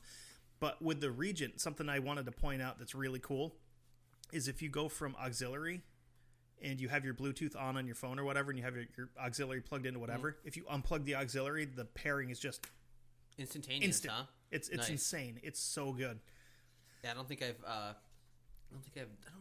Maybe it's so nice. I did do that yesterday. I did try that. But let's get back into this son of a bitch. You want to do a little bit of a recap from last week where we left off? Yeah. Israel the asshole keys. So he. What did we do? So we talked about his backstory, which was kind of a normal upbringing, pretty much for the most part. Yeah, being an outsider looking in, this dude sounded like, he had a few issues here and there, but who doesn't? That his life was just like everybody else's. Yeah, few bumps in the road here and there, but not as bad as like the Gacy's or he didn't have any of those weird like the Albert Fishes. Yeah, he didn't have any of the markers that most serial killers have, like the bedwetting, the fire setting. No. The only thing that we did run into was the animal abuse with the animals and shit that he would kill. Yeah, that cat thing messed me up. I was that pissed, legit messed me up. Yeah. Like, I'm an animal lover. Like, I like animals, and that was just like, that's some dark stuff. So what did you think about the fact that when he killed the cat in front of his friends and was like, got the reaction that he did, and he was like, oh shit, I don't think anybody likes this. The fuck, It's like one of those types of people that goes to a party and is like, oh, I'm going to do all this fun stuff. Look at me, I'm being a wild, crazy animal. And then no one's paying attention. He's just like, what? I'm doing this to get attention. Look at me, I'm a rebel. I'm looking cool. And come to find out, it's really just, no, you're kind of a loser. We get it. But just dial it back, homie. Dial it back. Chill. Yeah. Most other serial killers that we've looked into, I don't think ever displayed showed anybody their dark side. Yeah, there's no, hey, look at me. It's more of like, I'm behind closed doors. This is how this is all for me. This is not for you. I don't want anybody's attention. There are the few that, you know, started doing the notes and things, but that was the escalation to that. Right where in the start, though, it was, I don't want anybody to know.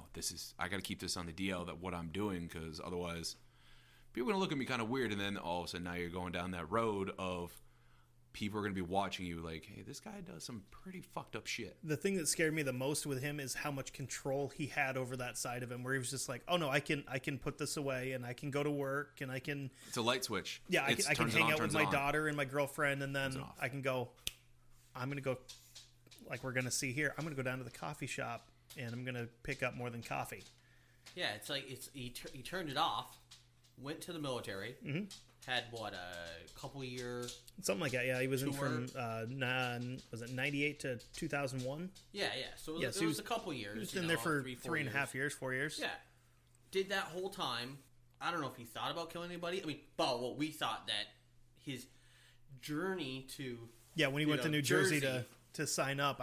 I'm pretty sure that's when he started his hunting trip in New Jersey. Now, when he was in the military, did he ever go overseas anywhere else, or was he pretty much local? Yeah, he was stationed in Egypt, but that was at a point when we weren't openly involved with anything over there. So there could have been ways where he could have done stuff over there, and no one would ever know. Because a lot of times you go over there, they just see it as a random occurrence or random incident, where for him, he's like, oh, look at me, I'm fine-tuning my skills. And exactly. Douchebaggery. That's a good point.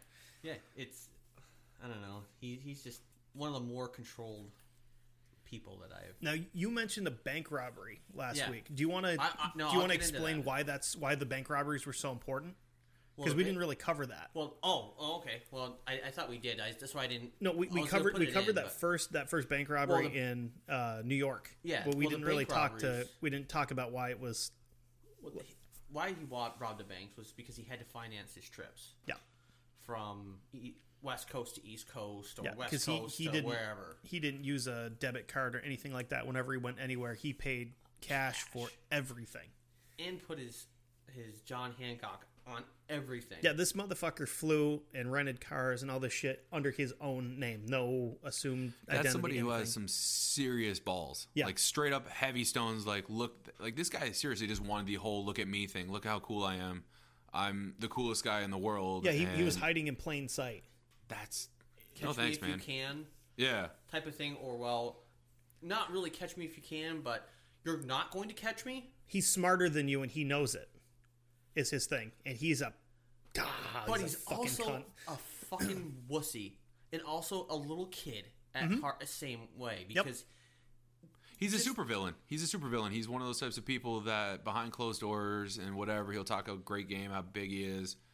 And then when push comes to shove, if he doesn't have anybody there to fight his battles for him, he's going to run and just talk shit. He's the guy that, starts the fight, starts everything going, starts instigating. And then when push comes to shove, he's back and he's like, oh, I'll get my broies to handle it. But when he says something, when he says... We'll get into it a little bit more, but sorry, I'm getting you guys off the rails. With his death, no worries, man. No, during his death, when he this guy put us off the rails. Before this, he makes a comment, but we'll get in the. Did you happen to get his suicide note in your notes? No. Okay, we can pull it up because we have to read that. It was, or we'll post it on. No, we have to read it. I think we have to read it on the show. Just so why is it a long note or what? Oh, dude, it was is it dark? It's long and it's kind of like a poem to himself. He's such a douchebag. This guy is like almost the definition of a narcissist. Yeah. Wow. He's like your fucking run of the mill perfect like power control killer. Yeah. He has to be in complete control of everything at all points in time, even through the investigation. He's Yeah, I remember you playing me some videos while we're sitting here of like, actually you did it for everybody. Scratch that. No, you played the video of him talking about, I'll give you 2 bodies, but only after cigar. It's like, dude, come on, man. It's like, what? And that was when he got caught in Texas. Yep. For the... They called it device fraud. Yes. Using someone else's debit card to get money. Oh, yeah. Yep. I remember you guys were talking about that last episode and... Yeah, so that the two bodies that he talks about were Bill and Lorraine Courier, sorry. Yep. And they're from, our home state of Vermont. They're 60 miles? About an hour and a half north of here. The scary part is, when I actually found their address, remember I used to work at Lowe's in Essex? Yeah. Their house is a 3-minute drive from that Lowe's that I worked at.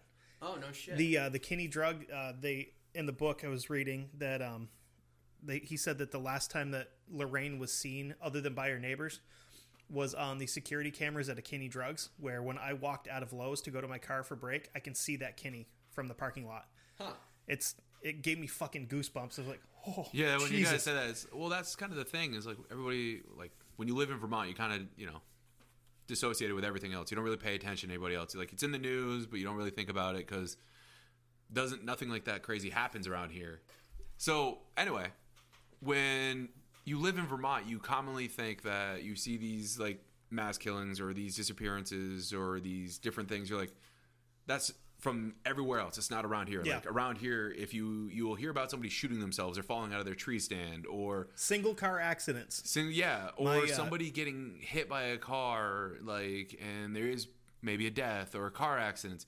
You never hear about people either coming up missing or being the victim of a serial killer or anything like that. So being an outsider looking in, it was like, that's possible? Like that actually happens around here? And then it makes you go through the rabbit hole of, well, if that happened, what else has happened? Perfect example of that. My wife's stepfather moved up to upstate New York from New York City in the late 70s, early 80s.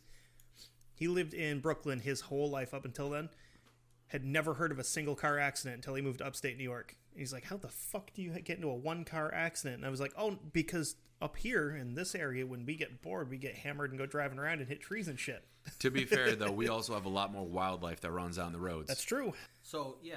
So this is how sadistic this fucker is, okay? During one of his interviews, he claimed that when asked about the Couriers, he claimed that he never met them. So did you ever meet them before? Nope. No. But in Texas, basically, told or whatever, Texas or went to Alaska, told him, hey, yeah, I killed 2 people in Vermont, so. And it's like, how the hell do you not, realize that you just you killed these 2 people, but then deny it? Maybe he was denying meeting them. He never denied killing him. He just denied knowing them. Yeah, it's that whole being in control, trying to use the words, like his words, as a tool to kind of upset or annoy the law enforcement officer or whoever's investigating it, because they're gonna be like, well, now they're just playing that chess game, and he's like, no, I never met him. I killed him, yeah, but I never met him. I don't know anything about him. Exactly. Because who cares? Well, he knew about him because he flew from Alaska to Chicago underneath his own name. Checked his pistol in his luggage. Yeah, I remember you saying that. I was like, wow, what time frame was this? Because you can't even go on a plane now with a pair of nail clippers. No, but you can still check a handgun in your luggage. You just have to let them know, I have a handgun or a rifle or whatever, and it has to be in a locked case, and the TSA, I believe, has to have the keys. You can't have the keys with you. No, they can't. No? You have to have it has to be locked in a case and then store it underneath. It can't go with you on the plane. Yeah, it can't go in carry-on. So it has to go on below. So he flies all that way, doesn't fly into Essex, or doesn't fly into Burlington. No, he flew into O'Hare, rented a car. Drove 600 miles. 996 miles. Is it 900? Okay, I thought it was like 600, but whatever. I MapQuested it last night drunk.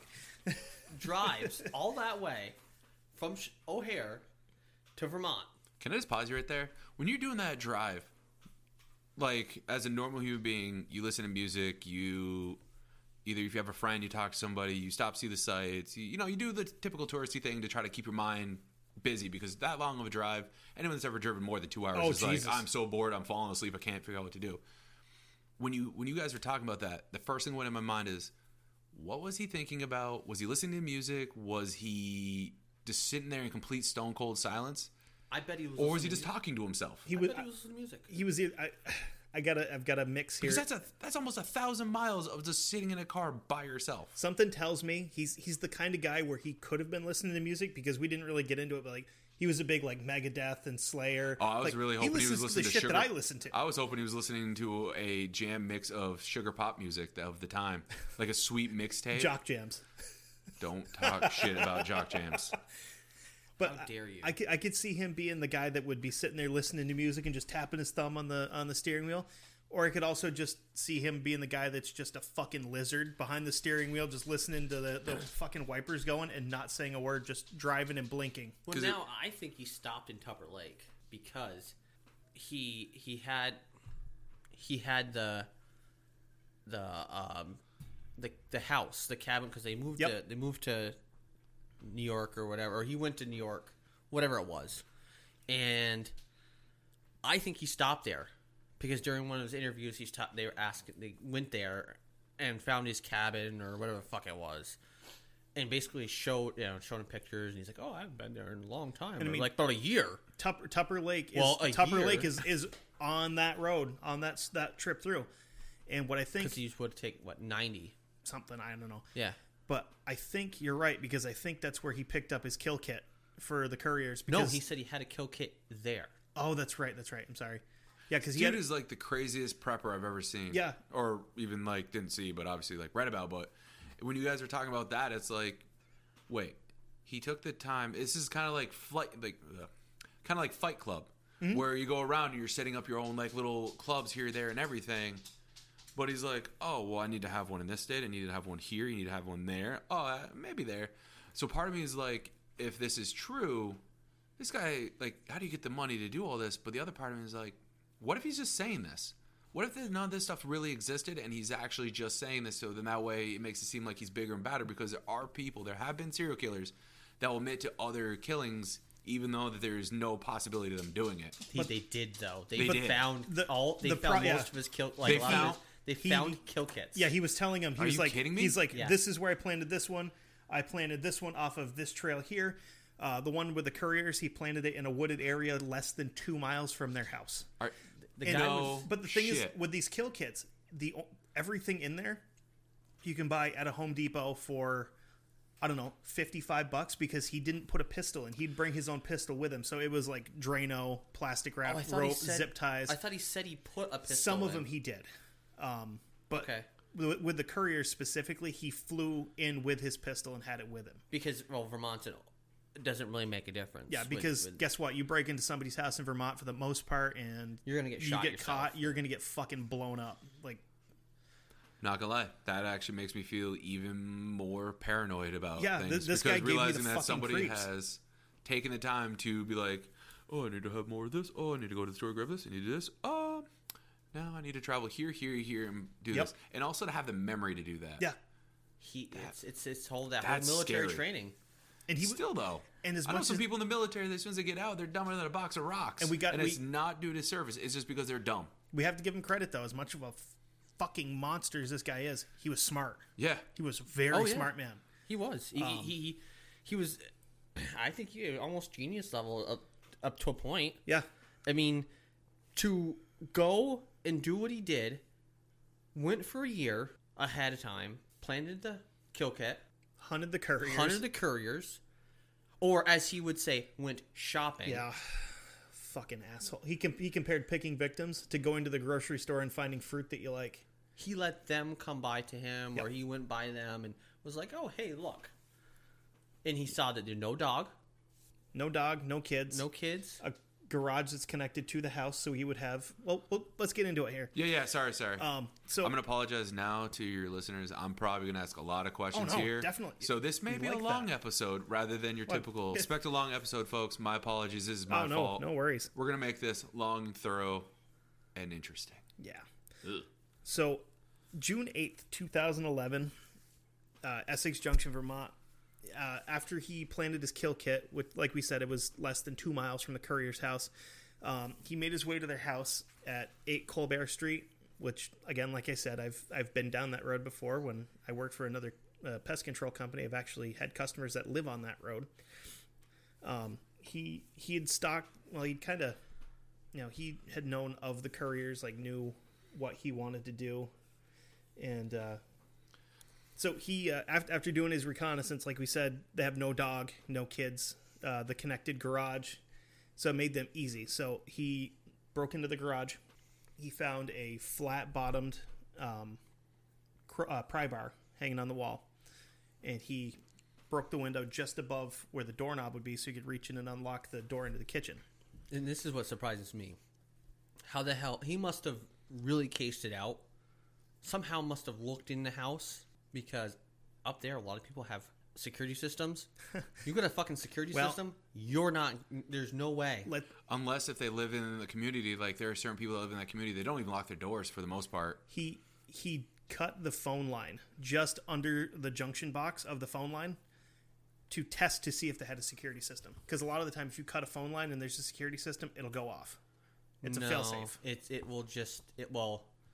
Yes, after so long, it will. Right. It will make a noise after so long. So he cut the phone line first to make sure. Just to say, hey, there's a trouble with the phone. Yeah, I know this because I install the damn things. So he did cut the phone line for two reasons. First of all, like we said, that'll tell if they have a security system or not. Yeah. And second of all, if they don't have a security system and after he's broken in, they hear him, guess what they're not doing?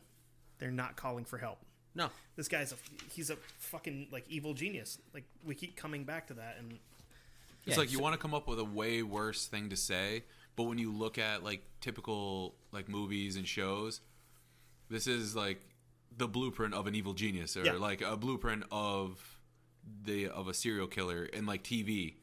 Yep. Like being an outsider looking in, it's like, all right, I don't want to know anymore. I'm going to leave, guys. Have a good day. So before we get too far into it, let's just talk about the victims here. Let's just talk about Bill. Yeah, talk about the people who deserve to be recognized, not this douchebag. So Bill and Lorraine, they got married in '85. So they got married in '85. They lived in an apartment in Winooski until 2003, and they bought their home in Essex. And Winooski and Essex, they're not very far away. They're stone's throw. And the 90s into the early 2000s. Winooski wasn't like the nicest area. It's actually a lot better now, but it was kind of run down in spots of it. It was kind of rough, but it's a nice town now. Well, I mean, the whole area, that whole area up there was kind of like a military area anyway. True, yeah, because you have our old Fort Ethan Allen. Yeah, Fort Ethan Allen, which is Army base cavalry. That's how old it is. They still had horses. They did. Bill joined the Army straight off high school. He served as a fireman and a radio operator. And then from 1980 to 84, was active duty. And other 2 years, he served as a reservist. He was honorably discharged in 86. The Couriers were known by their neighbors to be quiet, polite couple, and often hosted family gatherings at their home and around the pool. Yeah. Why is it always the nice people get like attacked by serial killers and like these kind of animals? Why can't they go after the assholes? Like karma says, if you're nice, you should be, have nice brought onto you. Where it seems like, no, guess what? No, you're a douche. Because nice people get fucked over, right? And it's the thing is, Bill.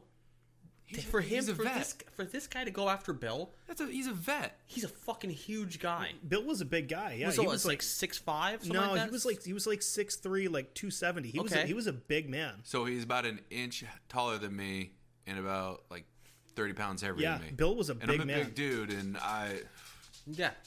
But how old was he again? How old? Bill was 49. So yeah, he's still like in his relatively prime of his life. But we'll get into what made it so easy for him to take Bill. But let's finish what we got going on here. Bill worked at UVM, which is the University of Vermont, as a caretaker for. It was actually in the medical side. Yep. He worked for in the testing of animals.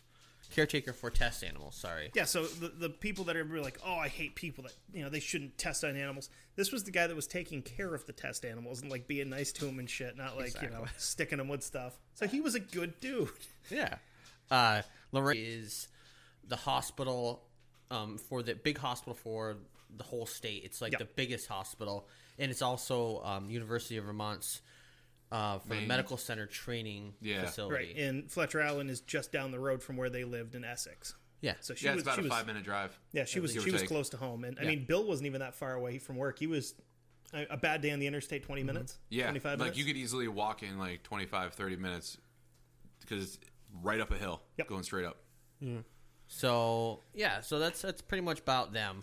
So good people. Yeah. They did not deserve what happened. But Bill was kind of the guy that he could take care of himself.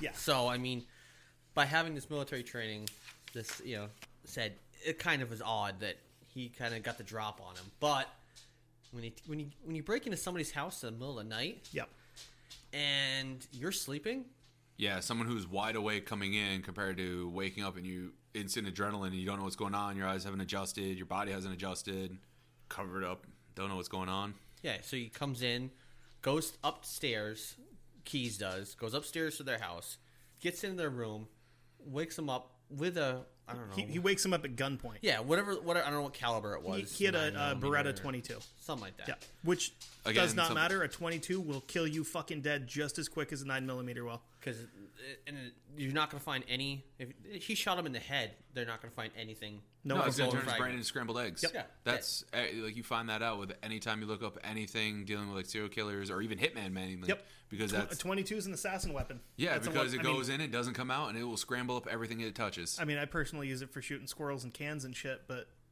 assassins that's why they like it because it's easy to use. There's no recoil, and there's no exit wound. And it's not very loud. You can stand right next to somebody who's firing one off, and it sounds pretty much like a can opening. And like we said last week, this guy was making his own suppressors for stuff. Yeah, I know a guy that's made a suppressor for a Ruger 22 pistol out of a oil filter. Yep. And it's like, you think about that, and you're like, how do you do that? Like, I know someone that's made them out of a soda bottle with a few dampening substances, like paper towels and things. It's like, how do people whose brains come up with that? So he's crafty. But he then, after waking them up, he loaded the couriers into their own car that's like a little Saturn sedan, and told them he was driving them. They were going for a little ride, and he took them out to an abandoned farmhouse where he proceeded to. He brought Bill downstairs, put him in a chair, zip tied his hands together behind his back, went up, brought Lorraine upstairs or to a bedroom. Yeah, I don't know if it was upstairs. I don't know if it was like up on the second floor, if it was a second floor or whatever. He put Bill in the basement, and it just said he took her back upstairs. Yeah. It didn't go many floors. And then he raped her. Yeah. And, this is where the story gets a little bit fishy for me because there's two different accounts. And the first one was that he rapes Lorraine. Here's commotion down in the basement because Bill... This is where both accounts are the same because Bill hulked the fuck out and broke his zip ties. Oh, dude, if anybody came after my family that way, I don't care. I would do anything it took to get out of it. Zip ties are hard enough to cut. Could you imagine having them behind your back and getting that pissed off that you broke them? Yeah, that's the reason why a lot of times law enforcement are using those now is because once they're on you... They are hard to break. Good luck, and it's hard to finagle your way out of them. Mm-hmm. He gets out and is making the commotion. Keys goes down, kicks the shit out of him. Yep. And then, what is it? Then goes and gets Lorraine, brings her ass down. He from the research I did, he beat the living shit out of Bill and then killed him and then took Lorraine back downstairs. And then killed her. Yeah. So he must have had like a weapon or something like that. Yeah, he had a pistol. He shot Bill in the head twice. Okay. And then just went AWOL punching and smashing. Yeah, then when he brought Lorraine down, he strangled her. Yeah, well then but the other account that we heard was that there must have been a commotion and then Lorraine escapes. Yeah, she got out to the front lawn and he tackled her. Tackled her ass, brought her back in, which pissed him off. And then that account said that he shot both of them.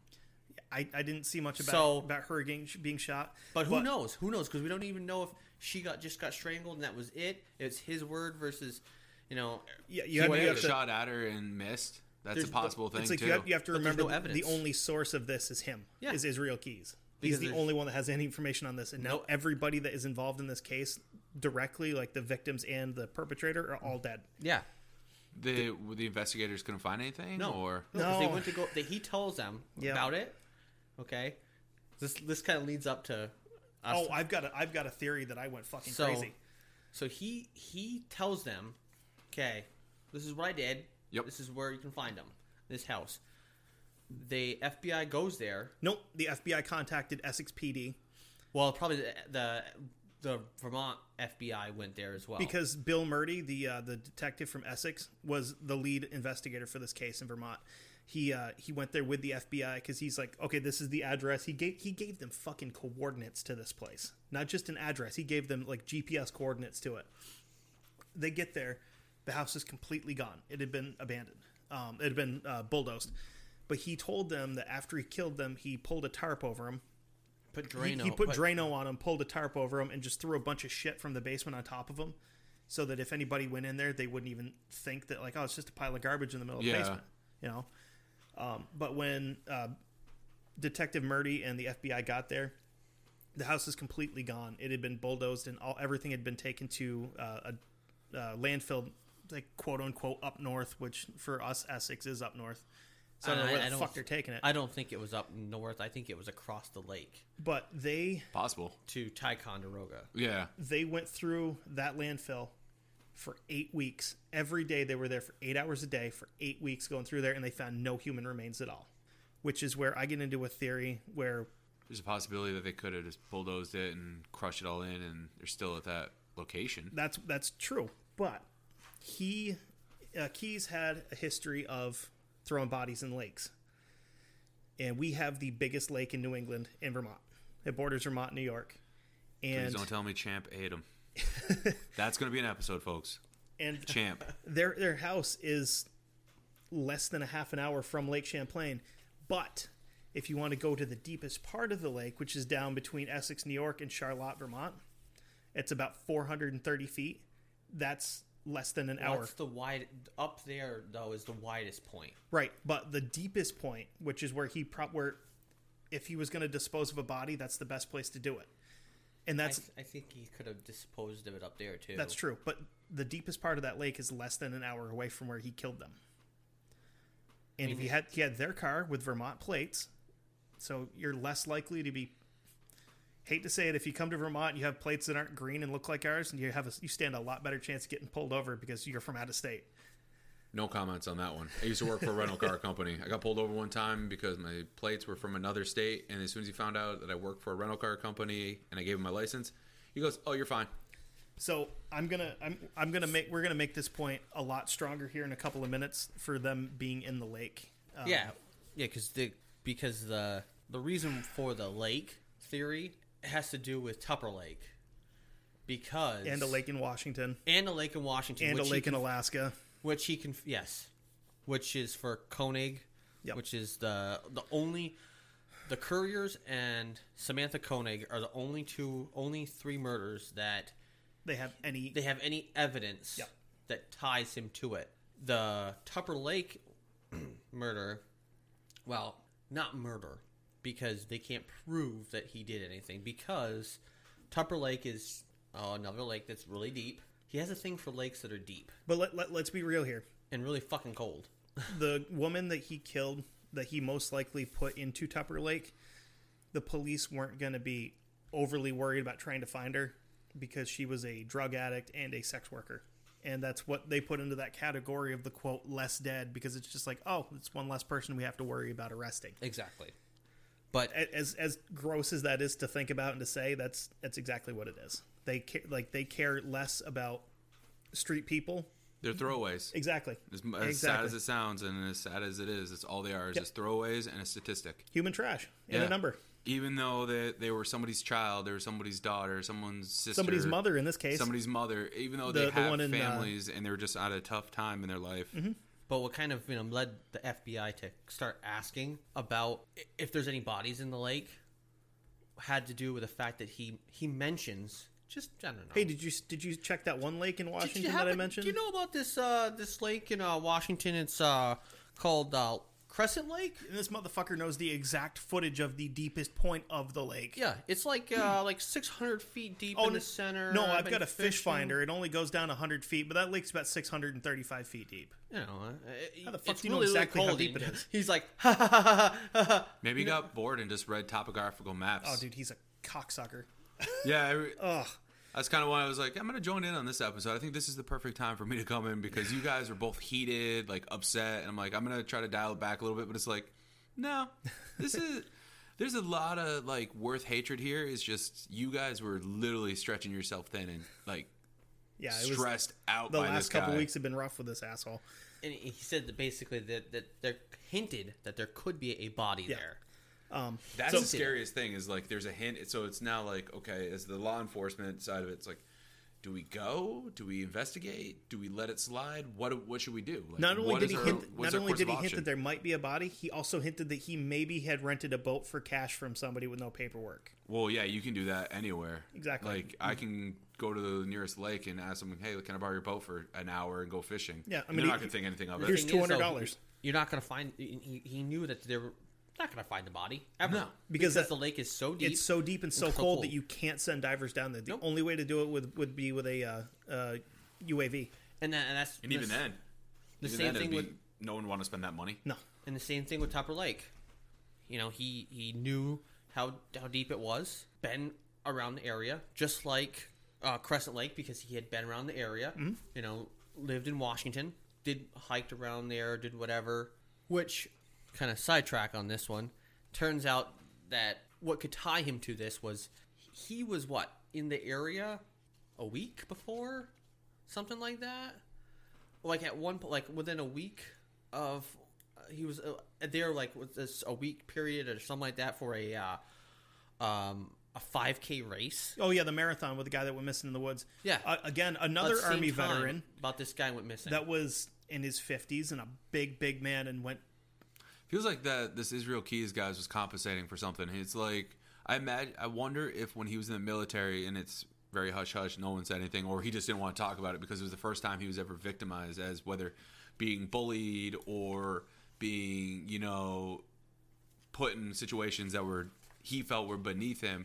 Because it seems like that is his calling card for these two guys, these two gentlemen, is that they're bigger gentlemen, they're Army vets, and it's either that or he just enjoyed the challenge. Because I think that's what it was. He liked hunting somebody that was bigger than him. Yeah, and it's like he views himself as the consummate predator, and you step your game up a little bit more. Okay, you deal with women of the night, or you deal with the little grandmother, or the cat, or the kid, or whatever. Exactly, because you start building up, and this is his escalation: is trying to find these quote unquote monsters of former military, and it's like, oh, let's go after this guy. You're so close to making my point for me that you're like should I? I'm just gonna stop. I'll let you do it because I don't want to take over the show. This is your show. Because most of the time, otherwise this would be a way cooler show.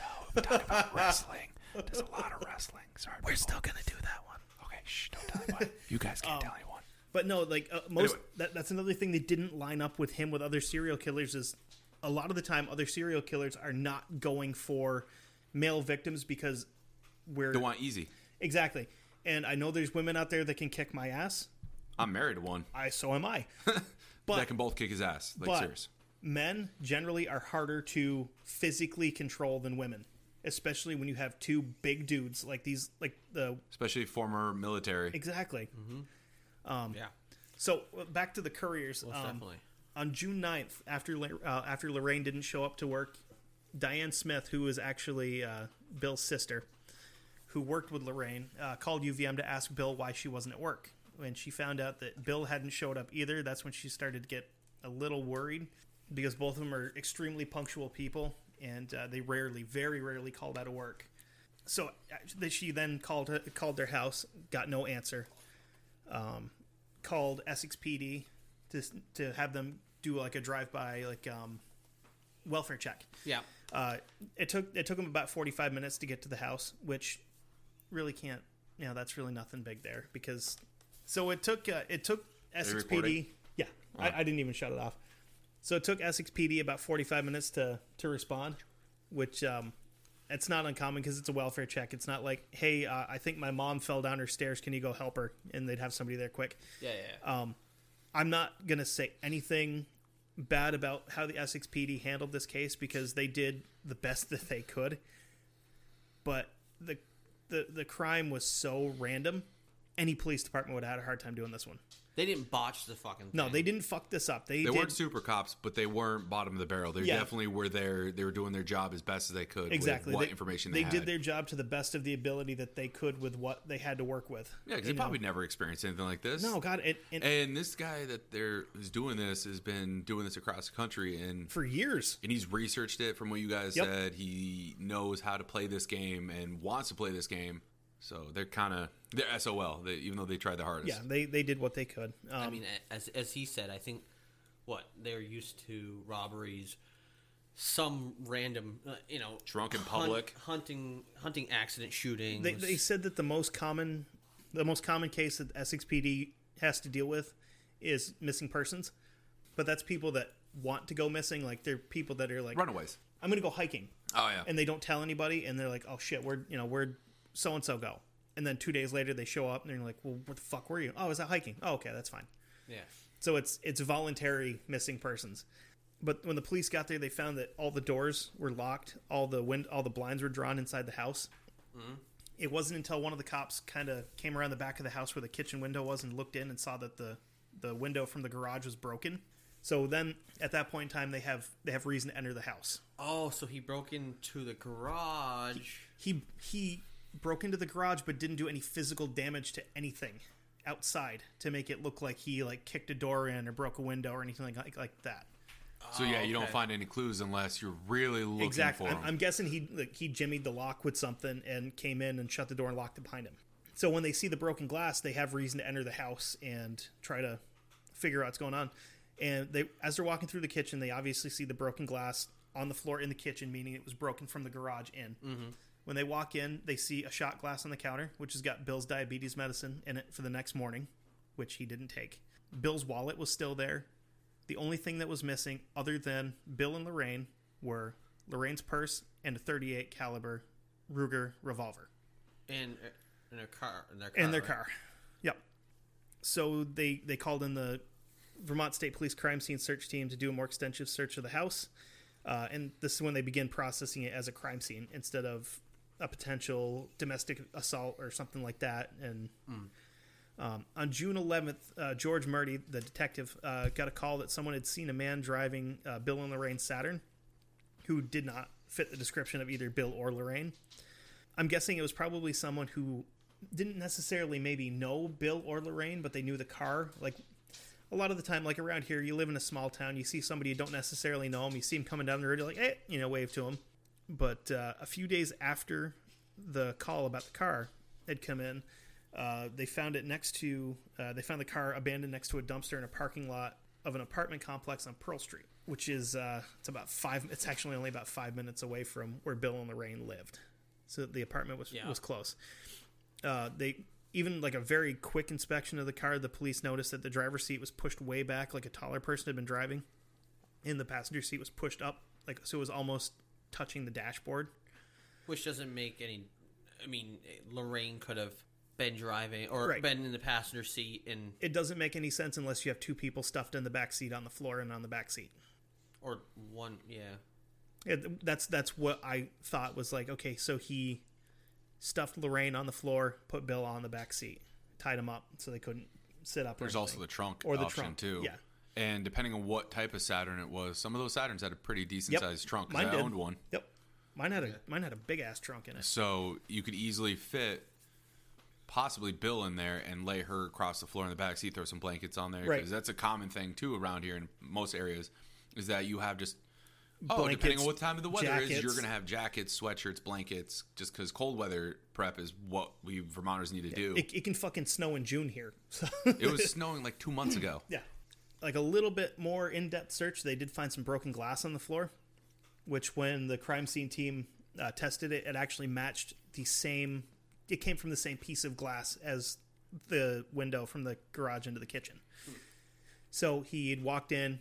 This is where he starts getting sloppy, because at this point in time, because he walked through the broken glass. Any other time, I think he would have gone around it, but he walked right through it this time. If you got shoes on. Right, but if you're trying to sneak into somebody's house and say they have linoleum floors or hardwood floors, are you going to step in the glass and make noise and potentially get it stuck in your shoes so you're making noise when you're walking through? Yeah, but I would walk around it. I don't know. But it was after this that after they found the glass that they started taking DNA samples from hairbrushes and toothbrushes and stuff like that to start building a DNA profile for Bill and Lorraine, just in case the worst did happen. Yeah. The police did checks to see if there'd been any activity on credit cards or phones or anything like that, and they came up empty. 5 days after Bill and Lorraine went missing, members of their family went in front of the media and asked for their safe return. On August 15th, George Murdy had contact with FBI profiler Bob Drew, who said he told him that the couriers are most likely dead. He's like, they've been missing for this long. They're dead. There's not much we can do with that. He told him that it was most likely at the hands of a white male who had most likely had contact with one of the couriers and began to target them for the crime, and it was most likely carried out with a firearm. Murdy took the FBI's advice and began gathering piles of information and documents on the couriers and tracked their life back step by step to the beginning of 2011. Like I said, these guys worked their asses off trying to help these people out, and they got... Yeah. I hate to say they got outclassed, but that's kind of what happened. They never had to encounter a serial killer before. They'd never come up against somebody like this guy. Most of the break-ins up there are like, dumb people trying to get money for drugs and shit. What, the closest serial killer that in the area, closest one would be the Connecticut River killer, which we're going to cover because that's an unsolved one. That's the closest one, but that wasn't even in Vermont. That was in New Hampshire. No. He fucking pulled it off. Yeah. But as we said, they after they found that the house where they'd been kept had been bulldozed, they investigated that landfill where everything had brought for... They investigated it for 8 weeks, and there was no human remains that matched anyone missing, including Bill or Lorraine. So, yeah, so that's where my theory comes back in, that they are in the bottom of Lake Champlain somewhere. And I'm telling you right now, they would not be the only bodies there. Yeah, and in the interviews that commenced in about like May, June, somewhere in that area, the interviews about that May, June area where the investigation was going on for the couriers, interviews that took place after he was caught, and about the time that you were talking about them looking for the bodies. Mm-hmm. Keyes was being informed about the whole thing, and you can see we watched the interviews, and he was like, well, hate it. Well, all right. Well, I gave you the information. I'm sorry that the bodies aren't there. They bulldozed them out. Have they found anything in the landfill? What else do you want me to do? Yeah, you had that full elitist I gave you this. It's not my fault. Whatever. And I was like, I was gonna watch the interviews to kind of join in the fun, and there's no fun at all to have. Fun was a poor choice of words there, but I was actually gonna watch the interviews to kind of get an understanding and all this stuff. But every time I turned it on, I was like, no, I'm cool. I'm gonna go watch a painting tutorial on how to paint a miniature or something like that, because that's way more enjoyable than watching this guy who has snide comment, like the little douchebag undertones. And it's like, we get it. You killed people. You got away with it for the most part. We understand all this stuff. But shut up, man. Just let it be. Yeah. Like, there's people that are suffering. We understand you don't care about your family, but these were people's family members. No. He did care about his family. He did. Oh. He did not want any he didn't want any of the footage. He didn't want any notoriety at all for what he did because he wanted to protect his daughter. Yeah, he's like, I don't want my daughter to grow up and Google my name someday and see what I did. So how did he? Okay, this is off the rails. Sorry, everybody, but who procreated with this guy? Like, who shacked up with him? It's gonna sound weird because growing up, his family did spend time going to a white supremacist kind of church. Yeah, remember you saying that with the Chevy and the Cheyennes and the Picama Ducks. The Picama Ducks. The sweet family that that are super racist, that don't like anyone except for named after trucks. Well, the thing that I thought was weird about that was going to that church and stuff, that the woman he had a child with was half black, half Native American. So obviously the racist bullshit didn't stick with him. Yeah, well, and also it must not have stuck too well with his family because his name is Israel. Yeah, and they were, clan members. His parents were clan members, right? No. Oh, okay. The family next door possibly were clan members. Allegedly were clan members. Well, and the church they attended. See, those are the parts I was piecing together, because it was like, why would they want to be friends with these? Like, why would the alleged clan family want to be friends with them when his first name is Israel, and when down to the core of the clan, they don't like Jews. They don't like, and I'm like, right, piecing those things together. I'm like, that doesn't make any sense. That's the other thing that I thought was weird was, the woman that he had a child with is decidedly not white, because, black people are usually not white, and neither are Native Americans. Apparently, compared to the rest of his family, he liked to live on the wild side. I don't think it bothered. I don't think it stuck with him. I think he was just like, whatever. Well, you said he was an atheist, so nothing wrong with that. No. The whole. So this guy's just a paradox to me. Yeah, he's a fucking Rubik's Cube person. Yeah. The whole case, after... He makes Shrek look like plain Jane white bread. He's like if you took a dog shit, like a fresh dog shit, and put an onion around it, because the further you get to the middle and the core, the more it smells. You get like onion smell, but then you get onion and dog shit smell. And dog shit smells worse than onions. Yeah. But if you mix the two, it's what this guy probably smelled like. Exactly. And the whole case after he got caught, and then in the interview, doing interviews, and then after his death, a lot of this stuff, it just fucking gets weird. Even after his death, some of the shit that goes on. We'll get into that. But yeah. So the next one we're going to talk about is Samantha Koenig. She is the third person that was murdered by Keyes, and the only other one that they can pinpoint to Keyes, because he confessed to killing her. And I'm going to give you a little bit of a warning. If you like to drink, you might want to fix yourself one, because it gets really fucking rough right here. Yeah, because this is she was 18 years old.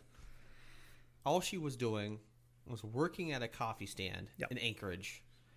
That's her only crime. Yep. Was working at a coffee stand. Wrong place, wrong time.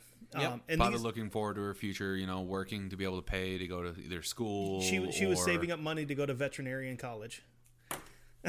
I think this was the second one that he just did at random. Yep. because the first one when he raped was going to kill her, but then was like, fuck it. Yeah. I'll let her go. This one... That surprised me. I'm not going to lie. That legit surprised me because it's like, that can easily be tied back, but in this situation, it made sense. Like we said last week, he had all the equipment that he needed to rape her, point at crotch. Didn't have what he needed to kill her and dispose of her. So I think that's the only reason that stopped him from killing that first girl. She never came forward, never... Nope. We still don't... Nobody knows who she is. Nope. Completely anonymous. So... Because why would you want to talk about it? I mean... This is true, yeah. And especially raped. Now you find out what... But I was just surprised because of finding out he's dead now and all this other stuff. But then again, why would you want to bring up those shit memories? Yeah, exactly. Yeah, I mean... Well... No, it was kind of planned. It was a spur of the moment, but he did have a kill kit. But the whole thing with the coffee shop was planned, yes, but it was not planned to be an abduction / murder. He was planning on just robbing the coffee shop. And then when he saw Sam, he kind of changed his mind and was like, I'm taking this girl home with me. And this is the part where you're going to find out how fucked up this guy is. No, I don't need to. I've already figured it out. Like I said, I was coming in to lay down some humor and some jokes and be... Because... little funny haha, and it's like, no man, any humor about this whole situation just cheapens like this sacrifice and the loss of all these families and everything. And honestly, we're gonna get into it, but Sam's death was kind of a sacrifice, because as much as it sucks that she was abducted and sexually assaulted and killed, if he hadn't done this to her, he would still be going. She's the reason he got caught. So yeah, it's yeah. So she's closing up for the night, okay, and because it's snowing like a motherfucker out. This was February 1st of 2012. Yeah, it's snowing, as it does in Alaska. Yes, in February, right, or July. You know, no, I don't know if it. No, I've seen videos of where it doesn't snow in July. He approaches in a ski mask, Now here's the kicker. They know all this because there is video footage, which I will be putting a link to that up in the show notes. Yeah. For this week. Of him, I didn't see the video footage of him approaching. All I saw was the video footage. It's all from the inside. Yeah. The security footage that they have. But there must be some outside that they couldn't get access to. The security footage that they got of him and her walking away was from the Home Depot. Oh, yeah. Which is across the parking lot. It was like 100 yards from the coffee stand. Yeah. So you obviously can't tell that it's him, or you don't get any facial features, but you just see two people walking, and then one person breaks off and starts running, and then the other one tackles the other person. So he approaches because she's getting ready to close. Mm-hmm. He approaches. She thinks, "Oh, gee, my last customer." Yeah. He goes up, orders a drink. He ordered a fucking Americano. Whatever the fuck. This guy's an asshole. He can't even just get black coffee like a normal person. Whatever that is, I don't know. Americano is one of those kind of coffees that has like coffee or an espresso, milk, and foam. Oh, for fuck's sakes! I like the macchiatos, just because it sounds fun to say. You would like it, wouldn't you? No, to be honest with you, I drink coffee straight black. Black no with nonsense. a touch of sugar? No, just straight black. I gotta have a little bit of sugar in it. I drink hatred. I like drinking hatred. Nice. I used to live on caffeine and nicotine and hate, but pretty much the nicotine's gone, so now it's just caffeine and hate. So she made him the coffee, turns around, hands it back. He pulls out a gun, tells her, turn the lights off. Yep, this is a robbery. This is a robbery. Turn the lights off. Tells her to, get on the ground, get on the floor. He gets in. He climbed in through the service window where she was trying to hand him out the coffee. Gets in there, takes her, drags her ass out. No, he zip tied her hands behind her back first. Yep, that's right. But then drags her out. And then what? You said that he, I didn't see this part, but he said he walked with her to his vehicle, to his truck, where he had taken the work rack off the back of it. He'd taken the magnets off the side that had where it would said Keys Construction, which is fucking smart. The magnet said Keys Construction, fully licensed, fully insured, and it had his phone number underneath it to contact him. It was his business truck, so he took that off. He took the plates off, and he took the work racks off, so that. I wonder when they took off the magnets, if there's still the outline of the magnets, because a lot of times do that. He was smart. It was one of those big square ones where it was like screen printed on it. So all that would have been would just been like a clean square spot under the dirt. But he also was driving a white Chevy Silverado, which is the most common vehicle in the entire state of Alaska. I also for found that out make, what model, Americano and color. Is. What's that? I found out what Americano is. I just decided to look it up. It's a rich caramel espresso shot, hot water, and cream. It's watered down espresso with some cream on the top of it. I fucking hate this guy. He can't even drink coffee right. Hey, man. To each his own. I'm not knocking people that like those things. No, I just hate this guy. So he walks her to the vehicle, basically almost like hey, we're boyfriend, girlfriend. She's got her hands zip tied behind her back. He's got his arm around her waist, like he's walking his drunk girlfriend home from the club. Which the other hand, he's got a .22 pistol stuffed into her ribs. And at one point in time, she actually does break free from him and starts running. And he just fucking he was a tall guy, but he was apparently pretty quick. He chased her down, tackled her into a snowbank, pulled her back up, and said, "You do that again, and I will kill you right here." Then walked her back to the truck. Put her in the back seat after he tied her up further. Put her in the back seat, covered her up with blankets and tarps and stuff like that so she couldn't be seen. And he kind of just drove around town for a while, explaining to her that it had turned from a robbery into now a kidnapping for ransom. So, yeah, this is the point where I started drinking, was reading about this whole thing with Sam. Yeah. Yeah, this was fucking rough. So he brings her. So this is how sadistic he is. He doesn't bring her to a random place. No, he brings her back to his house, to his workshop, his garage. Yeah. Well, yeah, because that's probably where he feels most comfortable. Has all the tools, and he can do whatever he needs to do. Yeah, he brings her back to there. Meanwhile, his daughter and girlfriend are in the house. Less than 50 feet away from where he is. Oh. He rapes her? No. Not yet, he doesn't. First, he tied her up. Told her, I need your ATM card, I need your PIN, and I want your cell phone. And she told him, I left my phone at work because, obviously I left in a hurry. So he drives back to the Common Grounds coffee shop where she worked, which this coffee shop kind of looked like a big-ass fishing shanty. And it was just like on a trailer kind of thing, so you could just move it wherever you wanted. Yeah, it was a mom and pop kind of operation. Yeah, exactly. So he goes back in, breaks back into the shop, gets your cell phone, finds the ends of the zip ties that he had cut off that he forgot, finds those on the floor and picks them up, takes them with him too. Again, starting to get sloppy. And that's not sloppy, that's just being proficient. But being sloppy in the first place by forgetting them there. Well, to be fair, he also probably had to deal with her and do that whole situation. If it's a small shack, like a fishing shanty style thing, there's not much moving around, and then trying to get her back to the truck, he may have went back, but then... Either way, it's a messed up situation. He's proficient. Yeah.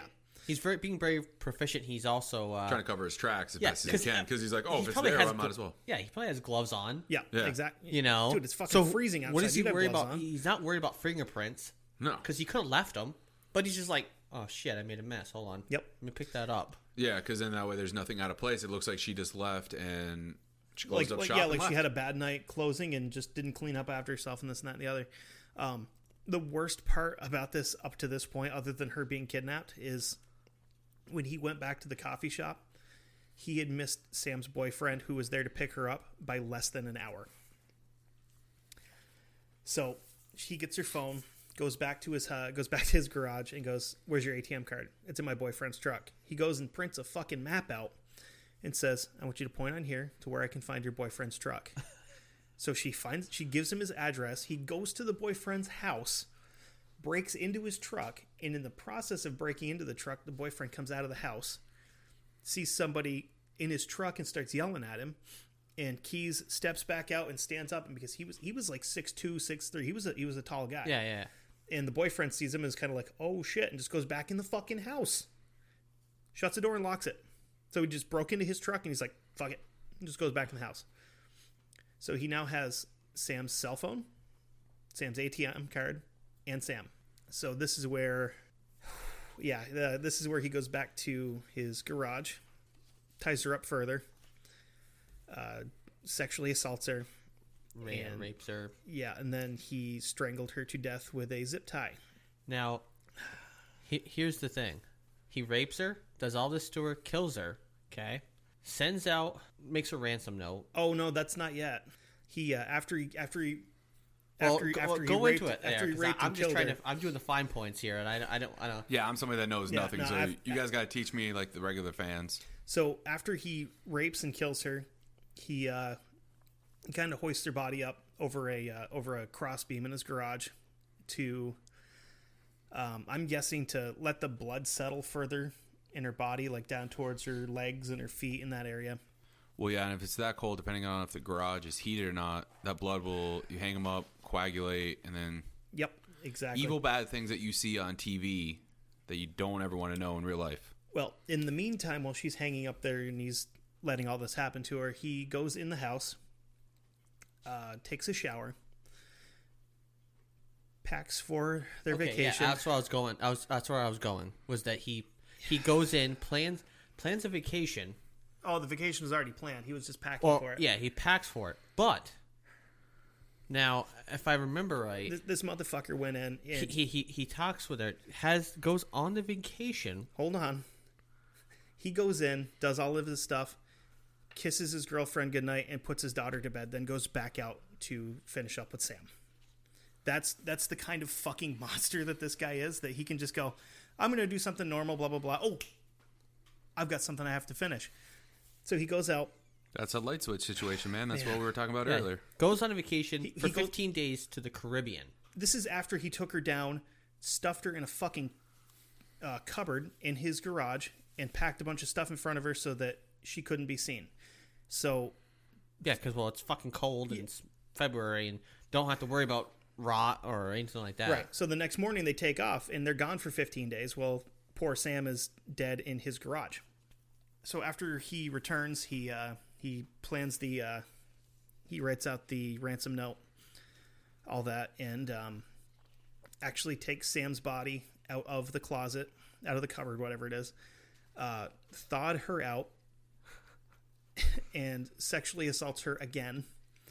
And I did, in the book that I was reading, he did say that he was surprised that he still felt warmth, which is the fucking most disgusting thing I've ever heard. That, I guarantee, was said for shock value. Because a lot of times when they're saying things like that, they want to keep them feeling, whoever's interviewing, keep them interested, keep the nastiness there. And you know what? It worked, because that was fucking awful. So, yeah. So he writes up the ransom note. He gets a newspaper from the 13th, I believe. Puts it beside her. Takes a photo. Okay? Takes a photo. And in the photo, it looks like she's wide awake. Okay. Let me get into that, though. So what he had done is he had gone to... okay. I'm sorry. It's in my brain. I need to get rid of it. Gone to a local Walmart and bought a bunch of cosmetics. When he went back to his garage, he spent between 3 and 4 hours putting makeup on her. And she still didn't look right. She still looked like she was just completely expressionless. So after trying to do some stuff with like tape and super glue on her face to try to give her a little bit of emotion, which he still couldn't do, he took a curved needle and some fishing line. He sewed a line down between her eyebrows and along I believe he said it was the left side of her nose, and then came back up through the other eyebrow. And when he got done, he pulled the string tight so it looked like she had her eyes scrunched shut. And then he started taking the pictures. He took 5 or 6 pictures before he finally got one that he thought looked good enough to use. No, he had them scrunched shut. There's a couple of different pictures where she has her eyes open still, and she just looks like a corpse. The one he actually sent in is the one where she's got her face kind of like crunched up, like she's scared. The other pictures they have were from when they raided his house. Oh, okay. Yeah, because they said on there that he sent it with her eyes open. Yeah, he because to make her look like she was still alive. Because in the ransom note, she said, if you want to see her alive, well, you wouldn't have a scrunched up. Well, he would go on during one of his interviews with the FBI to say, quote, "She didn't look good. I mean, her skin, you could start to see the blood underneath her skin and some bruising. She definitely didn't look alive. So, yeah, it took me a long time." Yeah, I just decided to be stupid and look it up, and you can clearly see the bruising underneath the part where he used the zip tie. The zip ties around her neck. You can see the bruising there on her chest, probably where he was kneeling down. And it's not a good thing. Definitely not a good thing. Realizing that someone this messed up would do all this shit. Yeah. So the photo got out. The community band together, got the $65,000, put it in her account, which he was only asking for $30 originally. Yeah, to get her back. They weren't gonna get her back. No, not possible. No, considering she'd already been dead for damn near a month at the point in time that the ransom note went out. She had been dead for a month or so, whatever it was. 20 some odd days, I think. 2 weeks. Yeah. 2 months, something like that. Been dead. He dismembers her body, puts her body parts in bags, says, "Hey, I'm going to go out ice fishing." Well, to go out ice fishing, there you have to take a chainsaw. Oh, it's ice fishing anywhere. You have to cut a hole in the ice. You don't have to necessarily. You can do an auger hole, but he cut a hole so that, and plus you hear that sound, okay, whatever. You're probably just thinking someone's going out there ice fishing or whatever. Exactly. Takes fucking bloop, bloop, dumps the fucking bags into the lake, which is Manasuka. Is that how it's Manasuka? I'm trying to find it here. Manauska. That's what it was. Not Manasuka. Yeah, Manauska. Matanuska is how I was pronouncing it, but I'm probably pronouncing it wrong. He dumped their body in, and then he began doing his little traveling. He went to an ATM in Anchorage. Yep, just to test it to make sure that he gave her the right number. Took out the money. Went from there to what was it? Southwest. Arizona. Arizona took New out Mexico, money. New Mexico took out money. And Texas. Then Texas. Texas was his last place, and the fucker got caught there. That takes us right back to the very beginning where we started last week, where he got busted in Texas. Because the whole time they could trace it, but all they saw for tracing purposes of who came up at the time was just someone in a mask. Mm-hmm. They could not get anything because you're not going to see anything at all on it. You're not going to see a person because you have a mask on. Right. You're not going to get any fingerprints because so many people. Gloves. Well, yeah, but so many people use the ATM. How are you going to get fingerprints? No, specific. But he even said during some of the interviews and stuff that he never handled her card without wearing gloves. Even like right after he got it, he never touched her card with his bare hands. Yeah. But what got him caught is the fact that, one, he was shitting where he ate, which he never did before. He was killing somebody in the same fucking city that he lived in. And two, he was, instead of just trying to get cash right then and there, he was using her card to take money out, and they tracked his ass across the country with that. But they probably would never have caught him, even if he had. They wouldn't have caught him if he had taken the fucking plates off that rental car. Exactly. But if he had taken the plates off the car, or not used his real name when renting the son he of a bitch, was too fucking smart for his own good. Is exactly what it is. The problem is certain rental car companies, you have to use your license. So unless you have connections to be able to get you a fake ID or anything like that, you can't rent a car. Working in that field for as long as I did, you have to have a credit card in your name and you have to have a license, like a valid, up-to-date license. So he probably had to do it out of necessity. But something tells me this dude could have got fake IDs and stuff, though. Oh, there's also like the rental car companies like Rent-A-Wreck or something like that, where you just have cash. Right. They don't ask questions. Here you go. Also in the show notes, I'm going to put up a link to a Facebook page called Seeking Alaska's Missing, which the acronym for that is SAM, which was set up by Samantha Koenig's father to try to help find other missing people in Alaska. And yeah, this was fucking hard for me to go through. This was rough. It was rough. Okay, so this guy, I laugh, but he's a fucking. I think he's a moron. I'm sorry. He really is. Gets dragged in. He's a moron, but he's also a kind of a genius a little bit. He's probably extremely book smart, moderate street smart, or it could be the reverse. I think he's both. I would go reverse. Reverse.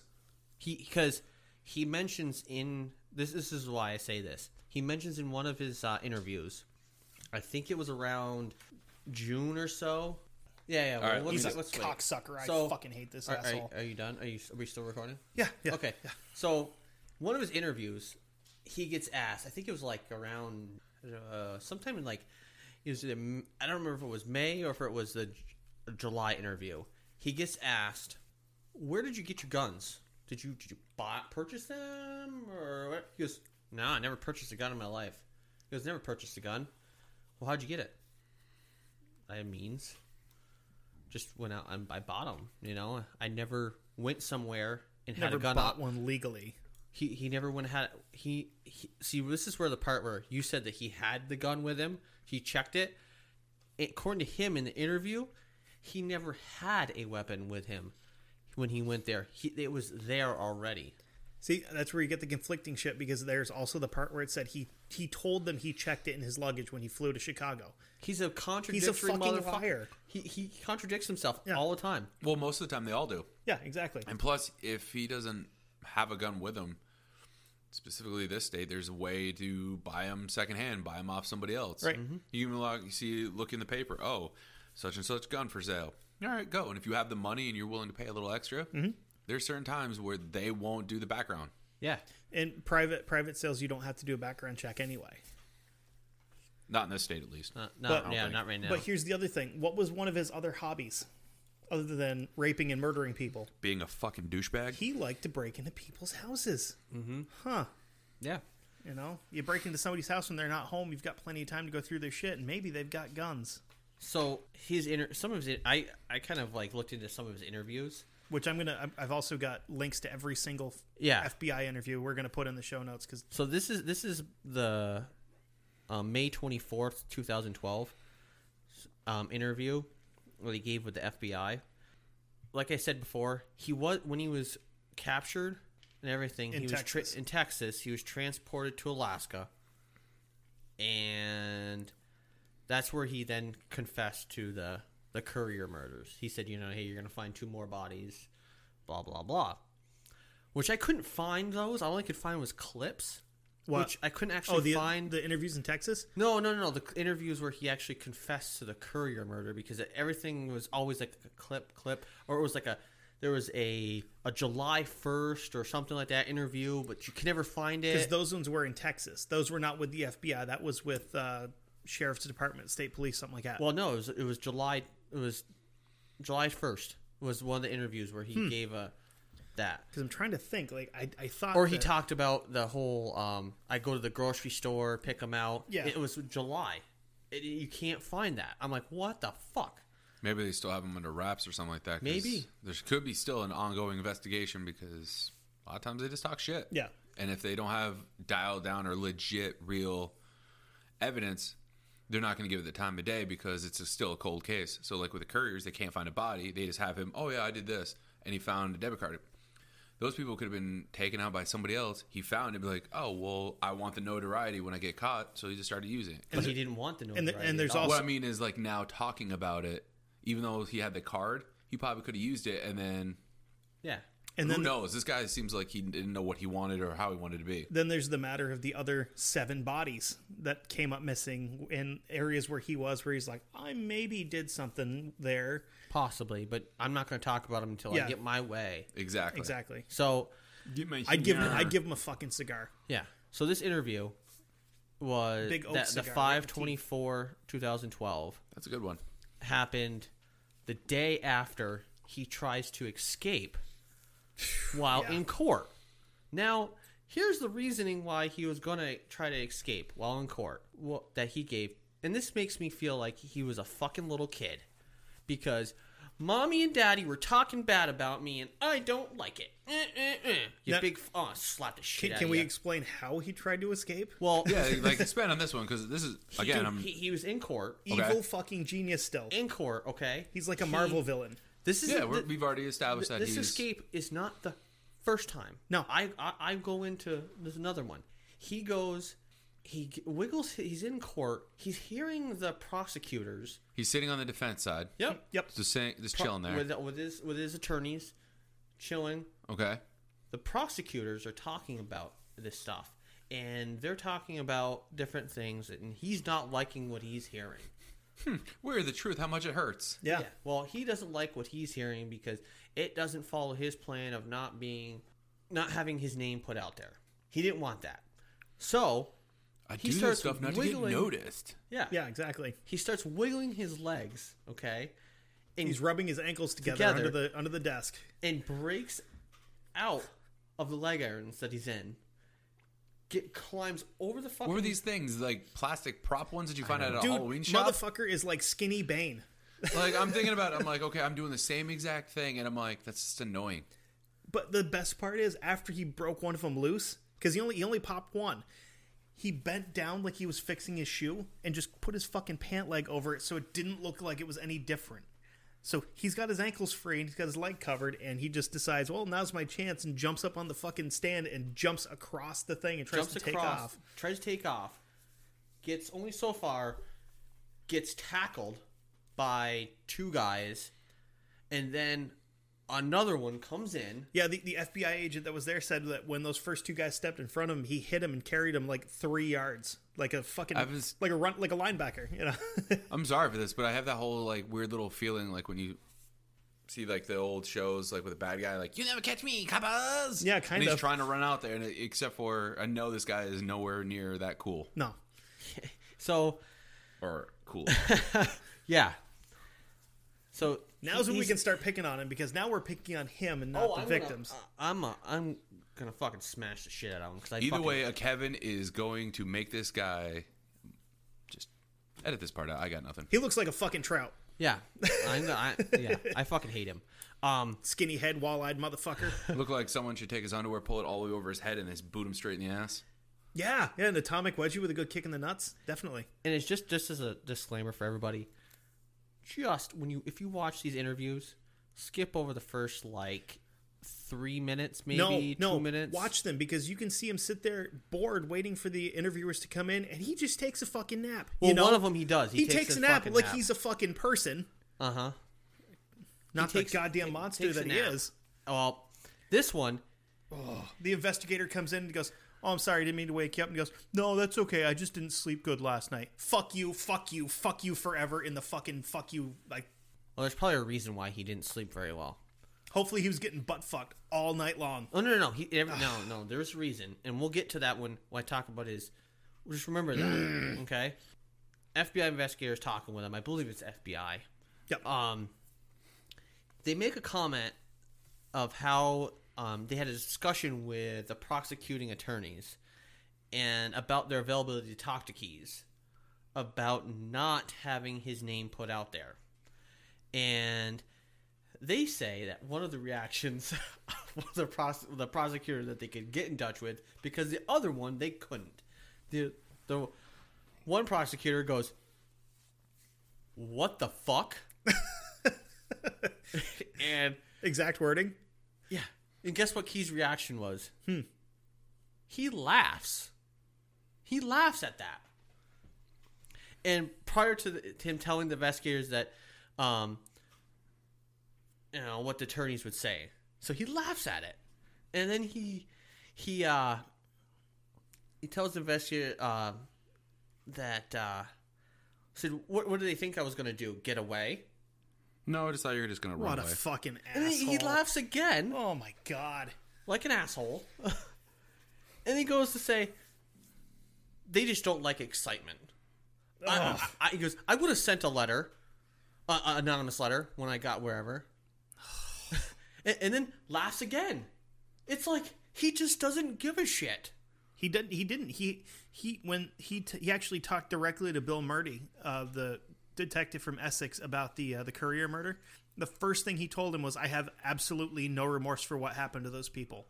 What can I help you with?" Like, are you fucking kidding me? I would have flown to Alaska and kicked him in the fucking head myself. Yeah. He claims that his trying to escape from the courtroom wasn't part of some grand scheme. Yeah, okay. Yeah, whatever. So why did you say that, he would have sent an anonymous letter? He's saying he would have sent an anonymous letter because he wasn't planning on ever getting caught. Yeah, exactly. He makes another comment that makes me kind of feel like he's a douche. He says, "From everyone's perspective, I'm a bad guy. And let's be honest, I wasn't a good guy before. I was trying to escape." And laughs. Want to reach through it. So by the time this interview is completed, you kind of can see that the FBI really got to Keys by saying, "Listen, douchebag, by you trying to escape and you saying what you're saying right now, you just probably jeopardized everything that you're trying to accomplish." Yeah, because he told them when he got caught in Texas that his goal was to be executed within a year. He didn't want to live. He wanted to be dead. And they were going to be like, "No, you're going to trial and we're going to see what it is." Because, Alaska doesn't have the death penalty. And they should have a death penalty. Put him out in the frozen ice block and let him just hang out there. Exactly. Let a polar bear go after him. Yeah. See what happens. But freeze his dick to a telephone pole. But this doesn't stop him. Not the tip at of all. it, like the side of it. So you had to, if you were to pull off, he'd pull a bunch of the skin off. Oh yeah. This doesn't stop him at all, though. I think I lost a sponsor. Nah. Doesn't stop him at all from being a dick, because, one of my next interviews that I listened to was in July. It was July 26, 2012. And he's still an asshole. He's a bigger douche, this one. And his douche level goes to 11. Oh, he's over 9,000. He's a fucking Super Saiyan douche. Most definitely over 9,000. This is the point where I look at this like the FBI's like mom and dad. Okay? And I'm kind of like, you motherfuckers. The FBI pretty much kissed his ass to try to get him to believe that they're doing their best to keep him out of the headlines. They're like, listen, Israel, come on, buddy, cooperate with us. We're doing our best here to get Vermont to cooperate with us, and we're trying to get them out of the headlines and this and that. And he's like, well, you guys aren't doing a good enough job. Meh. Yeah. He acts like a little shit. He fucking pouts a lot. And he knows that mom and dad aren't, letting him get his way. So the FBI tried to smooth it over. But then they tried to play hardball with him. Good cop, bad cop? No. From the same fucking cop. No, they just tried to play hardball. Pretty much tell him, listen, he was being a prick and that they were pissed. They basically told him, you're being a prick. Stop being a prick. What are you looking at me for? I know I'm the asshole of the group of friends here, but hey, stop being a prick. I'll point at Kevin now. Yeah, because I'm not even looking. So and pretty much saying that they're pissed off at him for acting like he did, because they're hindering him as well. So Israel barks back at him, and surprise, surprise, guess what? Guess what he gets? His way. Yeah, he gets the response that he wants. It was like a bowl of mac and cheese? Pretty much. Mom and dad, coming through, going, okay, buddy. You should have got slapped in the side of the head with a fucking frying pan. Yeah. And then they bring in his lawyer. And Israel kind of changes a little bit. His mentality. Sort of. Not really. He boosts up the douchery even more. The lawyer, the whole time, is trying to be a lawyer. And go, okay, well, listen, I hear what you're saying, but Israel and I got to talk about this. Yeah, I'm actually trying to do my job here that I'm actually getting paid for. Yeah, Israel and I have to talk about this. Israel just keeps fucking breaking in and going, says nothing. So, starts saying some shit. And it was like they were trying to say something about, what was it? Some session that they wanted to have with the prosecutors or something like that. Oh, closed door session? Yeah, something like that. Where it's all the parties included, the judge, the prosecution, the defense. Something like that. But Israel wasn't going to be included. So he makes the comment of, well, if I'm not going to be included, my lawyers aren't going. So there.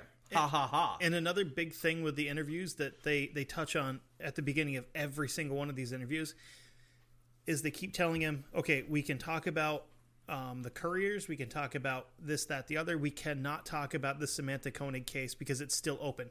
And that's the only thing he wants to talk about. And they tell him, if you bring it up, we will have you returned to the prison. We cannot talk to you about this because it's not a closed case yet. Well, eventually he kind of gets the point and doesn't. He goes, "Well, I know, I can't talk about that." And this point, he's in that point as well of like saying, "Okay, I can't talk about that." But this is the interview where he point blank looks right at both the FBI guys and says, "Listen, you don't give me what I want. I don't give you what you want. I don't give you what you want. But guess what? I'm going to get what I want without you." Which is baffling if you really think about it. And he laughs. He laughs at what he just says. Yeah, because he thinks he's the funniest guy in the world. Like, that's what's getting me about this is that sometimes they have remorse. Sometimes they have some sort of feeling, whatever. To him, it's like, well, whatever. It doesn't matter. It's all one big joke. And it's like, what goes through someone's head that a life is just a throwaway, a joke, a punchline or whatever? Yeah, and by the end of the footage, Israel's attorney, he's got a piece of paper, has got a notepad like what you have, Seth. Yeah. Okay. He's like, you can hear me shuffling. He's flopping it over a couple times, writing some notes. Then finally, by the end, he flops it back over, tosses it, sits back, and just goes, okay, whatever. Israel's running the show. Let him do it. His attorney said that? That's where his reaction was pretty much like nonchalant. Fuck him. Oh, his attorney was just finally got to the point where he's like, fuck it, I don't care about this asshole anymore. I'm frustrated as hell because I'm trying to be a lawyer to this guy and help him get what he wants. But he's not listening to a fucking word I gotta say. And the thing is, I don't think he was actually his like paid lawyer. I think he was a public defender, so he was kind of like, I have to do this. One of his public defenders. But he's kind of like, I have to do this because this is the case that I had assigned to me. I don't want anything to do with this fucker. Now, maybe that's the reason why Israel was playing all these games, is because he knew why bother. He's the kind of guy that if it had gone to trial, he's the kind of guy that would have numerous times have been like, just looked to his lawyer in the courtroom and been like, you're fired, I'm defending myself. Oh, he mentions that. And the judge would have gone, nope, we're going to fucking recess until we get you another public defender, and then we're coming back for it. He mentions that during, I think it was this interview where he says, well, what if I fire them and I just represent myself, and they don't respond. Because he wasn't Ted Bundy, who when he was in prison was actually studying law books, where he could have gone, okay, you can leave, I'll defend myself, I kind of know what I'm doing. This guy had no fucking clue what he was doing. Now, I did want to bring up the point of him laughing, and I told you, both of this, was that I feel that some of his laughing, well, he's just a douche, and he likes to laugh at certain things. I feel that some of his times when he laughs, I think it's a more defense mechanism. Yeah, I do the same thing. When I get nervous, I laugh. Yeah, I've seen it. Yeah. That's a story for another day. Yeah, we'll save that one. He kind of, then goes on. He has, another 3, 4, 5, 6 more interviews with the FBI. And then finally takes his own life. What was the date on that? His killing himself? Yeah, him doing the world a favor. Where he should have started instead of killing all these other people for no reason. Commits suicide by cutting his wrist and hanging himself. What did he cut his wrist with? I will tell you. Okay. Wow. I was like, this motherfucker was good. He was so good at killing people, he's even good at killing himself. But I think there was something fucking rather odd about this one, though. He should have done it in the first place. Well, there was something odd about the whole suicide thing, okay? He kills himself on December 12th. December 12th. December 2nd, 2012. Like I had said before, he was in federal custody, but was being held at the Anchorage jail to face the charges of killing Samantha Koenig. But also, for that, but he was in federal custody because of the Courier murder, which puts him at the federal level because it's national. And you can't be in 2 prisons at the same time. Yeah, plus also because of the using the debit card. Right. Which is a federal crime. He was being held in Alaska essentially because that's where his most recent crime had been committed. Yes. Now, here's the funny thing. Why I don't understand why he was in. It's not really funny, but it's not. I don't understand why he was in a jail cell by himself, or in this setting with blankets and everything else again. Because prior to Keyes killing himself, he attempted to escape. He attempted to escape from court, like I said, and he was disciplined. They put a live snake up his ass. Yeah, he was disciplined for it. What? Dude, I can't help it. I'm getting distracted because this guy he's exhausting. He is, yeah. Like some real talk here. This guy is like straight up exhausting, and I haven't done any of the research. Obviously, I haven't done anything. I'm literally just here. Like I said, I was coming to bring some humor and some joy into this, and to kind of lighten the load, so to speak. Mm-hmm.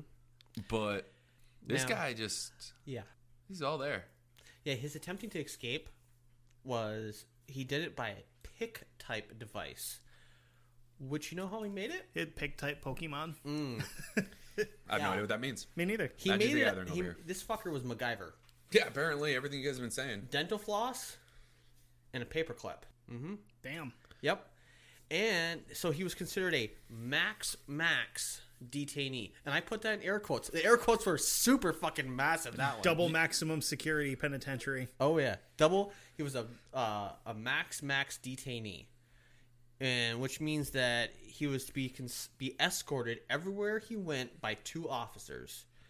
In July, they found a makeshift noose in his cell, which he was going to try to kill himself. Which was the reason, and then he was He was sent to a mental health unit of the jail and was placed on in a suicide cell, which means that there was no sheets on the bed or any other implements that he could use to kill himself. That could be confusing because a suicide cell sounds like something like they'd put him in there so he could kill himself. Exactly, they should have. You know?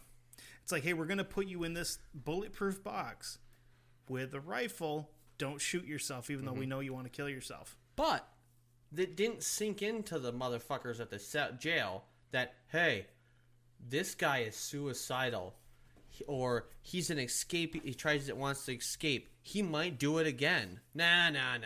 He's fine now. We're gonna put him back into a normal cell. I mean, okay, whatever. The night that he committed the suicide, well, actually, he commits a suicide on December 12th. December 2nd, 2012, okay? That night, the officer who was supposed to be watching him, well, he really was 25 feet away from him, and he could see into the cell because the cell was just a glass, you know, but... He was in a fucking Magneto cell. Yes, pretty much. Well, that way they can keep constant 24-hour, like, check up on him and... all that other random shit. Exactly. Yeah. So he was put in there, you know, did whatever. The guy that was watching him was fired for negligent inattention. Pretty much he wasn't paying attention. But that doesn't make any sense. Because I will explain in just a moment. The arbitrator found that the officer, Lauren Jacobson, was just a scapegoat because the prison jail they had to get rid of somebody. Yeah, because they had a series of this of officers not just doing their job, which kind of makes sense because of how he committed suicide. Right. Jacobson at the time of the suicide was on his meal break, according to the union rep. Allowed to do it, so he went on his break. How dare you eat lunch when you're supposed to be watching this guy who's on suicide watch? They make it sound like this guy was out smoking crack and jerking off in the snow or something. He was eating fucking dinner. Exactly. When Jacobson came back at 10 o'clock, he went back to watching him. He saw that Keys was underneath his blankets. Checked on him 16 times. 16 times before he goes on before he gets relieved by another guy. That's you're doing a terrible job. Terrible job. During this time period, Keys climbs underneath his blankets, slashes his wrists with a razor, which, come to find out, he got from another officer. What? Yeah. Huh. Somehow another officer got him the razor. So, but the guy, Jacobson, got let go because of... he didn't watch the handoff. Yeah, he didn't see it. That's fucked. Yeah, that poor guy's probably like, oh man, I'm just ready to get done with this week. I want to go eat. I'm going to be back. I don't want to watch this guy. This guy is a complete asshole. He's an animal. He's a monster. Yeah, so... and he goes back... Let him kill himself. I can get the weekend off. Or Keys just kind of conned the guy into saying, hey, give me a razor. Hey, my balls are getting shaggy. I need a razor. Yeah. Hook me up. So he cut his wrist, and then he strangles himself with a makeshift noose. So at least he was thorough. He wanted to make sure he was going to try to survive it. Keys wasn't discovered until 6 a.m. the next morning, when the switchover of on-duty officer took place. So that could have been actually the reason why then, because if he checked him 16 times, realistically, he should have checked him again throughout the course of the night before the shift change. And if there's that time frame where there was nothing... He checked him. He goes, I didn't see anything. It was dark in there. I mean, what are you going to see? It's dark. Yeah. You can tell he's underneath the blankets. What are you going to do? So, he was under his blankets, but wasn't he hanging up? Yeah, I thought he was trying to become a butterfly. No, I think he tied it onto his bed frame. I'm guessing this is what he did. Tied it onto his bed frame, fucking went down further, and pretty much just strangled himself. Yeah. What the fuck? From the top, like from where the headboard would be, the head post would be, and just slide yourself down little by little. Those metal metal frames. And they're bolted to the ground, so that way you can't take them apart. Almost makes me wonder if he was laying on his stomach and he got his feet down at the bottom of the mattress and was using his feet to pull himself. Could be possible. Oh, that's fucked. By the time they found but I him, don't feel bad for him. No, God, no. By the time they found him, rigor had set in, so he'd been dead for a long fucking time. Well, yeah, it's like 6 or 8 hours, something like that. It takes for rigor to set in. Mm-hmm. Then the bloating starts. So somewhere throughout the night, so probably midnight, 11 midnight, somewhere like that. Because they found him 6 a.m. Yep. Yeah, it was the same through the shift change. Yeah, so that's probably the reason why that guy got let go, was that there was that 6 hours where he wasn't really truly checked. Because again, if he cut his wrist, there must have been something on the floor, unless he kept him tight into himself. It could have been just on the. It's dark, and depending if the blankets are dark and all that stuff. You're not going to see notice any water or any blood or anything on the ground. Yeah, because you're not going to look down. You're just going to look, okay, he's good, keep going. Oh, this convict or this inmate looks fine. If you think about it, if he cut his wrist and then he's strangling himself, when you get strangled, it forces the blood to your head, so your blood pressure on your wrist would have probably slowed down a little bit. Exactly. So if he was laying with his hands down into the mattress or whatever, that might have soaked up most of it. Probably. I mean, I'm not a doctor or anything. I've never claimed to be one, but... meanwhile, Jacobson gets his ass canned because of this. I think he fought it, and I believe he did win, but I'm not 100% because it didn't really go into... I couldn't really find anything of whether he did get reinstated or not. Right. But he could have, or he might not have. But still, it's fucked up that they needed someone to fall back onto, and they, this poor fucker that was just doing his job gets fucked over. But when you think about it, I can understand why they would have done this, because it's such a high-profile case, and it's obviously a national case, and now the one person that can give you any information on it is dead. Mm-hmm. So somebody's got to pay the piper for that. But like he said, because apparently they weren't going to give him the death penalty. And that's where the whole, if you guys don't give me what I want, I'll just get what I want anyway. I'll do it myself. Yeah. And he did do it himself. Which didn't keep him out of the papers or out of the headlines, because obviously we're talking about him. Yeah. So you guys have been stressing out for over 2 weeks on this guy. Yeah. So Keyes was buried at a private ceremony. Which is too bad. In Deer Park, Washington, because that's where, according to the pastor that oversaw the ceremony, his family said that the location was always for acquaintances of him to show up. It was easier because of being there. Only his mom and a few of his sisters showed up. Yep. So none of his other family members. Surprise, surprise. And I remember seeing something. I don't know if it was the pastor or if it was just somebody else that was there that said Israel is not in a better place. He's where he belongs. I was actually, yeah. So the pastor, which his name was Jake Gardner, who was a pastor for the Church of whatever the fuck the name of it is. Oh, the Ark, that white supremacist thing they did? Yeah. Okay, so yeah, the Ark, yeah. Yeah, Mom was still going there. He gave gave several statements to the press about it. And one of his first statement was that he's not in a better place. He's in a place of eternal torment. As he should be. Purgatory is too nice for this guy. Yeah. Yeah. And then he says, Israel rejected the gospel, and thus the outcome of his life is this tragic story. Really? Are you fucking kidding? The only tragedy is the fact that the families couldn't get closure. Yeah. The Koenigs got closure because guess what? But the motherfucker's dead. Ha. Yeah, but what he put that family through for months. That's not really months. Closure. You can get all the closure you want. It's not going to make it any better. It's not going to bring back your family member, your daughter, your brother, your husband. It's not going to bring back anything, really. No. It's just a shallow victory. Yep. Exactly. Gardner, who he talks all this stuff like he knows him, never met him once. No. Never. Well, he probably knew the mom. Met Mom. Yeah. Never met him. Says that, he claimed that he had sent several others and one of Israel's sisters to save his soul. And make him repent. Yeah, sure. Yeah. And they try to make him to get God back into his life, but nah, that wasn't gonna happen. Let's see. He never had a conversation with him, but he spoke about him like he knew him. But you not to shit on anybody, but you see that a lot. Like if you go to a funeral and you have a priest or somebody there giving talking about this person that the eulogy, that they've probably never met. They're like, oh no, they were a great person, and but you didn't know them. Yeah, in their realm, that person was a decent human being.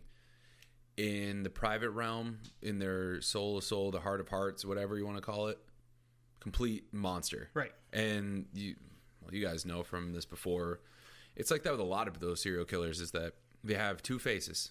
Mm-hmm. They have the Joe Everybody, the guy that is everywhere there, always helping out, always a part of everyone. Then you have the other person that is their alter ego. Yep. That is the villain. The consummate villain, always willing to stab somebody in the back, literally and metaphorically. And it's one of those things that it's amazing that you kind of have to take a step back and look at it and go, what, are those type of people all the way around here? Are they always around where we are? Are people truly, or is anyone truly genuine? And it makes you wonder. I did watch a thing forever ago. It was some serial killer DVD that I had where they talk about all these different people. And one of the experts on there said, at any given point in time in the United States, there is bare minimum around 50 serial killers active at any point in time in the United States. Yeah. It's because if you think about it, the standard now, they've changed it. The standard to be a serial killer now is 3 bodies. It used to be 5, but now it's 3. Because there's ways to notify people left, right, and center. And the amount of security cameras that there are everywhere, it's so much harder for people like this to get away with it. But going to the store to go get drinks, the little mom and pop shop that we went to before we started this thing, you could walk around. There's 5 cameras, one in each corner and one right at the counter. And there's probably some outside that you don't really pay attention to. But the thing is, this was in 2011, 2012. This is a fairly recent case, and he got away with it for 10 years. Yeah. Yeah. That's what's shocking about it. It's scary, yeah. There were cell phones then, not the Caterpillar ones. Yeah. Those sweet Motorola flip razor things. Right. Do you want to cover the suicide note? I don't really want to. I'll post a link for it. Why is it that bad? No, I just don't want to talk about this asshole anymore. No. Like I said, I'm coming into this completely blind. It's so convoluted as a motherfucker. Yeah, it makes no talking fucking in circles. Sense. Oh, it's At one point, it's kind of like the government, blah blah blah, this that. You're a bunch of assholes, and then he tries to come in with another point. It's like, I'm a victim. I'm doing this too. He tries to be poetic about it, and you're just like, fuck off and just die, please. Yeah. But yeah, I'm kind of Israel Keys'd out. I'm kind of happy that you guys are finally done with this. That means now I actually can be able to talk to you guys outside of this. That means you guys will have a little bit more pep to your step, more life. Yeah. Because for the past 2.5 weeks, you guys have been not talking to me. You haven't been really doing much. You've been like, I see a picture of a whiskey bottle and the progression of it starting full to empty. It's amazing that. So you see other podcasts and you're like, hear these kind of like these same kind of stories you guys went through and how terrible it is. You're like, oh, they're just making it up. They're trying to hype it up for the show so the viewers get hooked in. And I was like, oh, that's all they are doing. That's all they're doing. It's just trying to build the fan base, build it up. And then it's like, before you start this, oh, we're doing this guy. Oh, cool. And then the conversations start to disappear, start to slow down, start to get less and less. And it's now like where I'm trying to pull out of you guys. I'm like, hey, what are you guys doing today? 2 hours later, things. I'm like, okay. That's why I wanted to get on this episode. It was like, I want you guys to kind of let this go and give it back, my friends. Stupid ass Israel Keys. By the second day researching this guy, I was just like, I fucking hate him. You're not a drinker. You're not a drinker. And when I start seeing whiskey bottles start at full, and then every couple hours, it's getting less and less. Yeah, I love talking about serial killers and true crime. This guy just got under my fucking skin for some reason. Which you still won't watch Criminal Minds. I Side note. folks, this is where we go off the rails to kind of lighten the mood. Criminal Minds was good. It was amazing. It's a good show. Dude, it's amazing. No, I need to go watch fucking Mindhunter. Mindhunter was good too. Yes. Actually, scratch that. Mindhunter is what I was meant to talk about on the Netflix. But if you watch that, then I want to finish watching that fucking. You have to watch Zodiac after, I guess. Yeah. Evil Genius on Netflix. I want to finish watching that. That was fucking cool. All right. But the funny thing was, when we decided to do this guy, we were just like, oh, let's do a serial killer that's a fucking monster that kind of relates to what we just talked about. Yeah. And we're like, okay, well, what about how we got this guy from a fucking episode about werewolves? I have no idea. I don't know, but I honestly thought you guys picked him just because he did something in Vermont. Well, that's kind of what it turned into. Like, I straight up was like, because it was okay. like, there's no real point. He did a thing in Vermont. Okay, congratulations. And then it's like hearing the last episode and then being here for this one and then looking at your notes before we started and doing a snidbit of research. I was like, this guy has so many layers and so many different things going on that it's like a you guys, covered onion. Instead of jumping in, like wading into the deep, start over. Instead of going into the shallow end of the pool, you guys just cannonballed into the deepest part of Lake Champlain. And we can't even fucking swim. No. I can swim. Shut up. We jumped right off the fucking bridge like, see ya. But did he send you any text messages about like, dude, this motherfucker is... I smacked the shit. I wasn't kidding. Some of the texts I was sending to you, I wasn't even putting spaces in. It was just like one run-on sentence. I wasn't kidding. When you guys started researching this, the conversations between the two of you stopped. It's like you guys went into a little room where you had a map with pins and cord and the stereotypical thing you see with a researcher or an investigator, and there's literally pins on a map and there's strings and there's clues here and clues there, and it's like, I'm like, where did my friends go? Where did they go and what's happening? And then now I know why. Now I know. That's what I'm like, okay. I locked myself in my basement at my computer, and like how I didn't end up with a corkboard and a carton of cigarettes, I have no fucking clue. I was like this close. I'm surprised you didn't draw on your wall. All works. Who is no Pepe play Sylvia?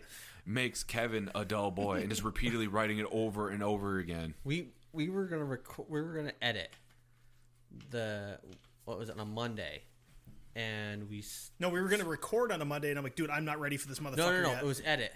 We were going to edit on a Monday, and we sat because it was for the last thing we talked about, which is the Dogman and werewolf. Yeah. And we started watching this shit about him, the interviews.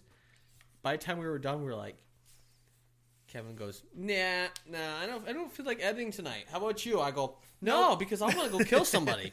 Because this motherfucker just pissed me right off. I'm going to fly to Alaska, dig this guy up, and kick him in the balls. So before we close out everything on this whole topic, one last thing.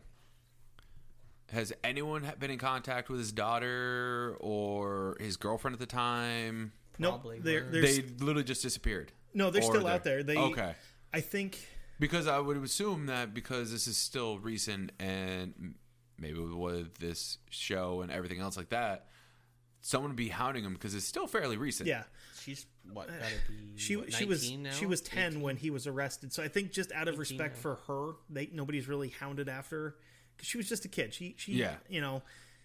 But, you know, I was just curious about that, if she's even been remotely in the public eye at all, or if they're literally just saying, nope, this was a travesty, this was bad, we're stepping away. Either that we're moving on with their life. Or they went like the full 9 yards like BTK's family did, where they're like, oh, fuck that, we're changing your last names. They moved out of Kansas. They moved to like Illinois or something. They're like, nope, fuck this. Starting over. Because the FBI probably got change last names and just fucking gone. Or it's just ironic or just weird that we have the same last name. There's no meaning.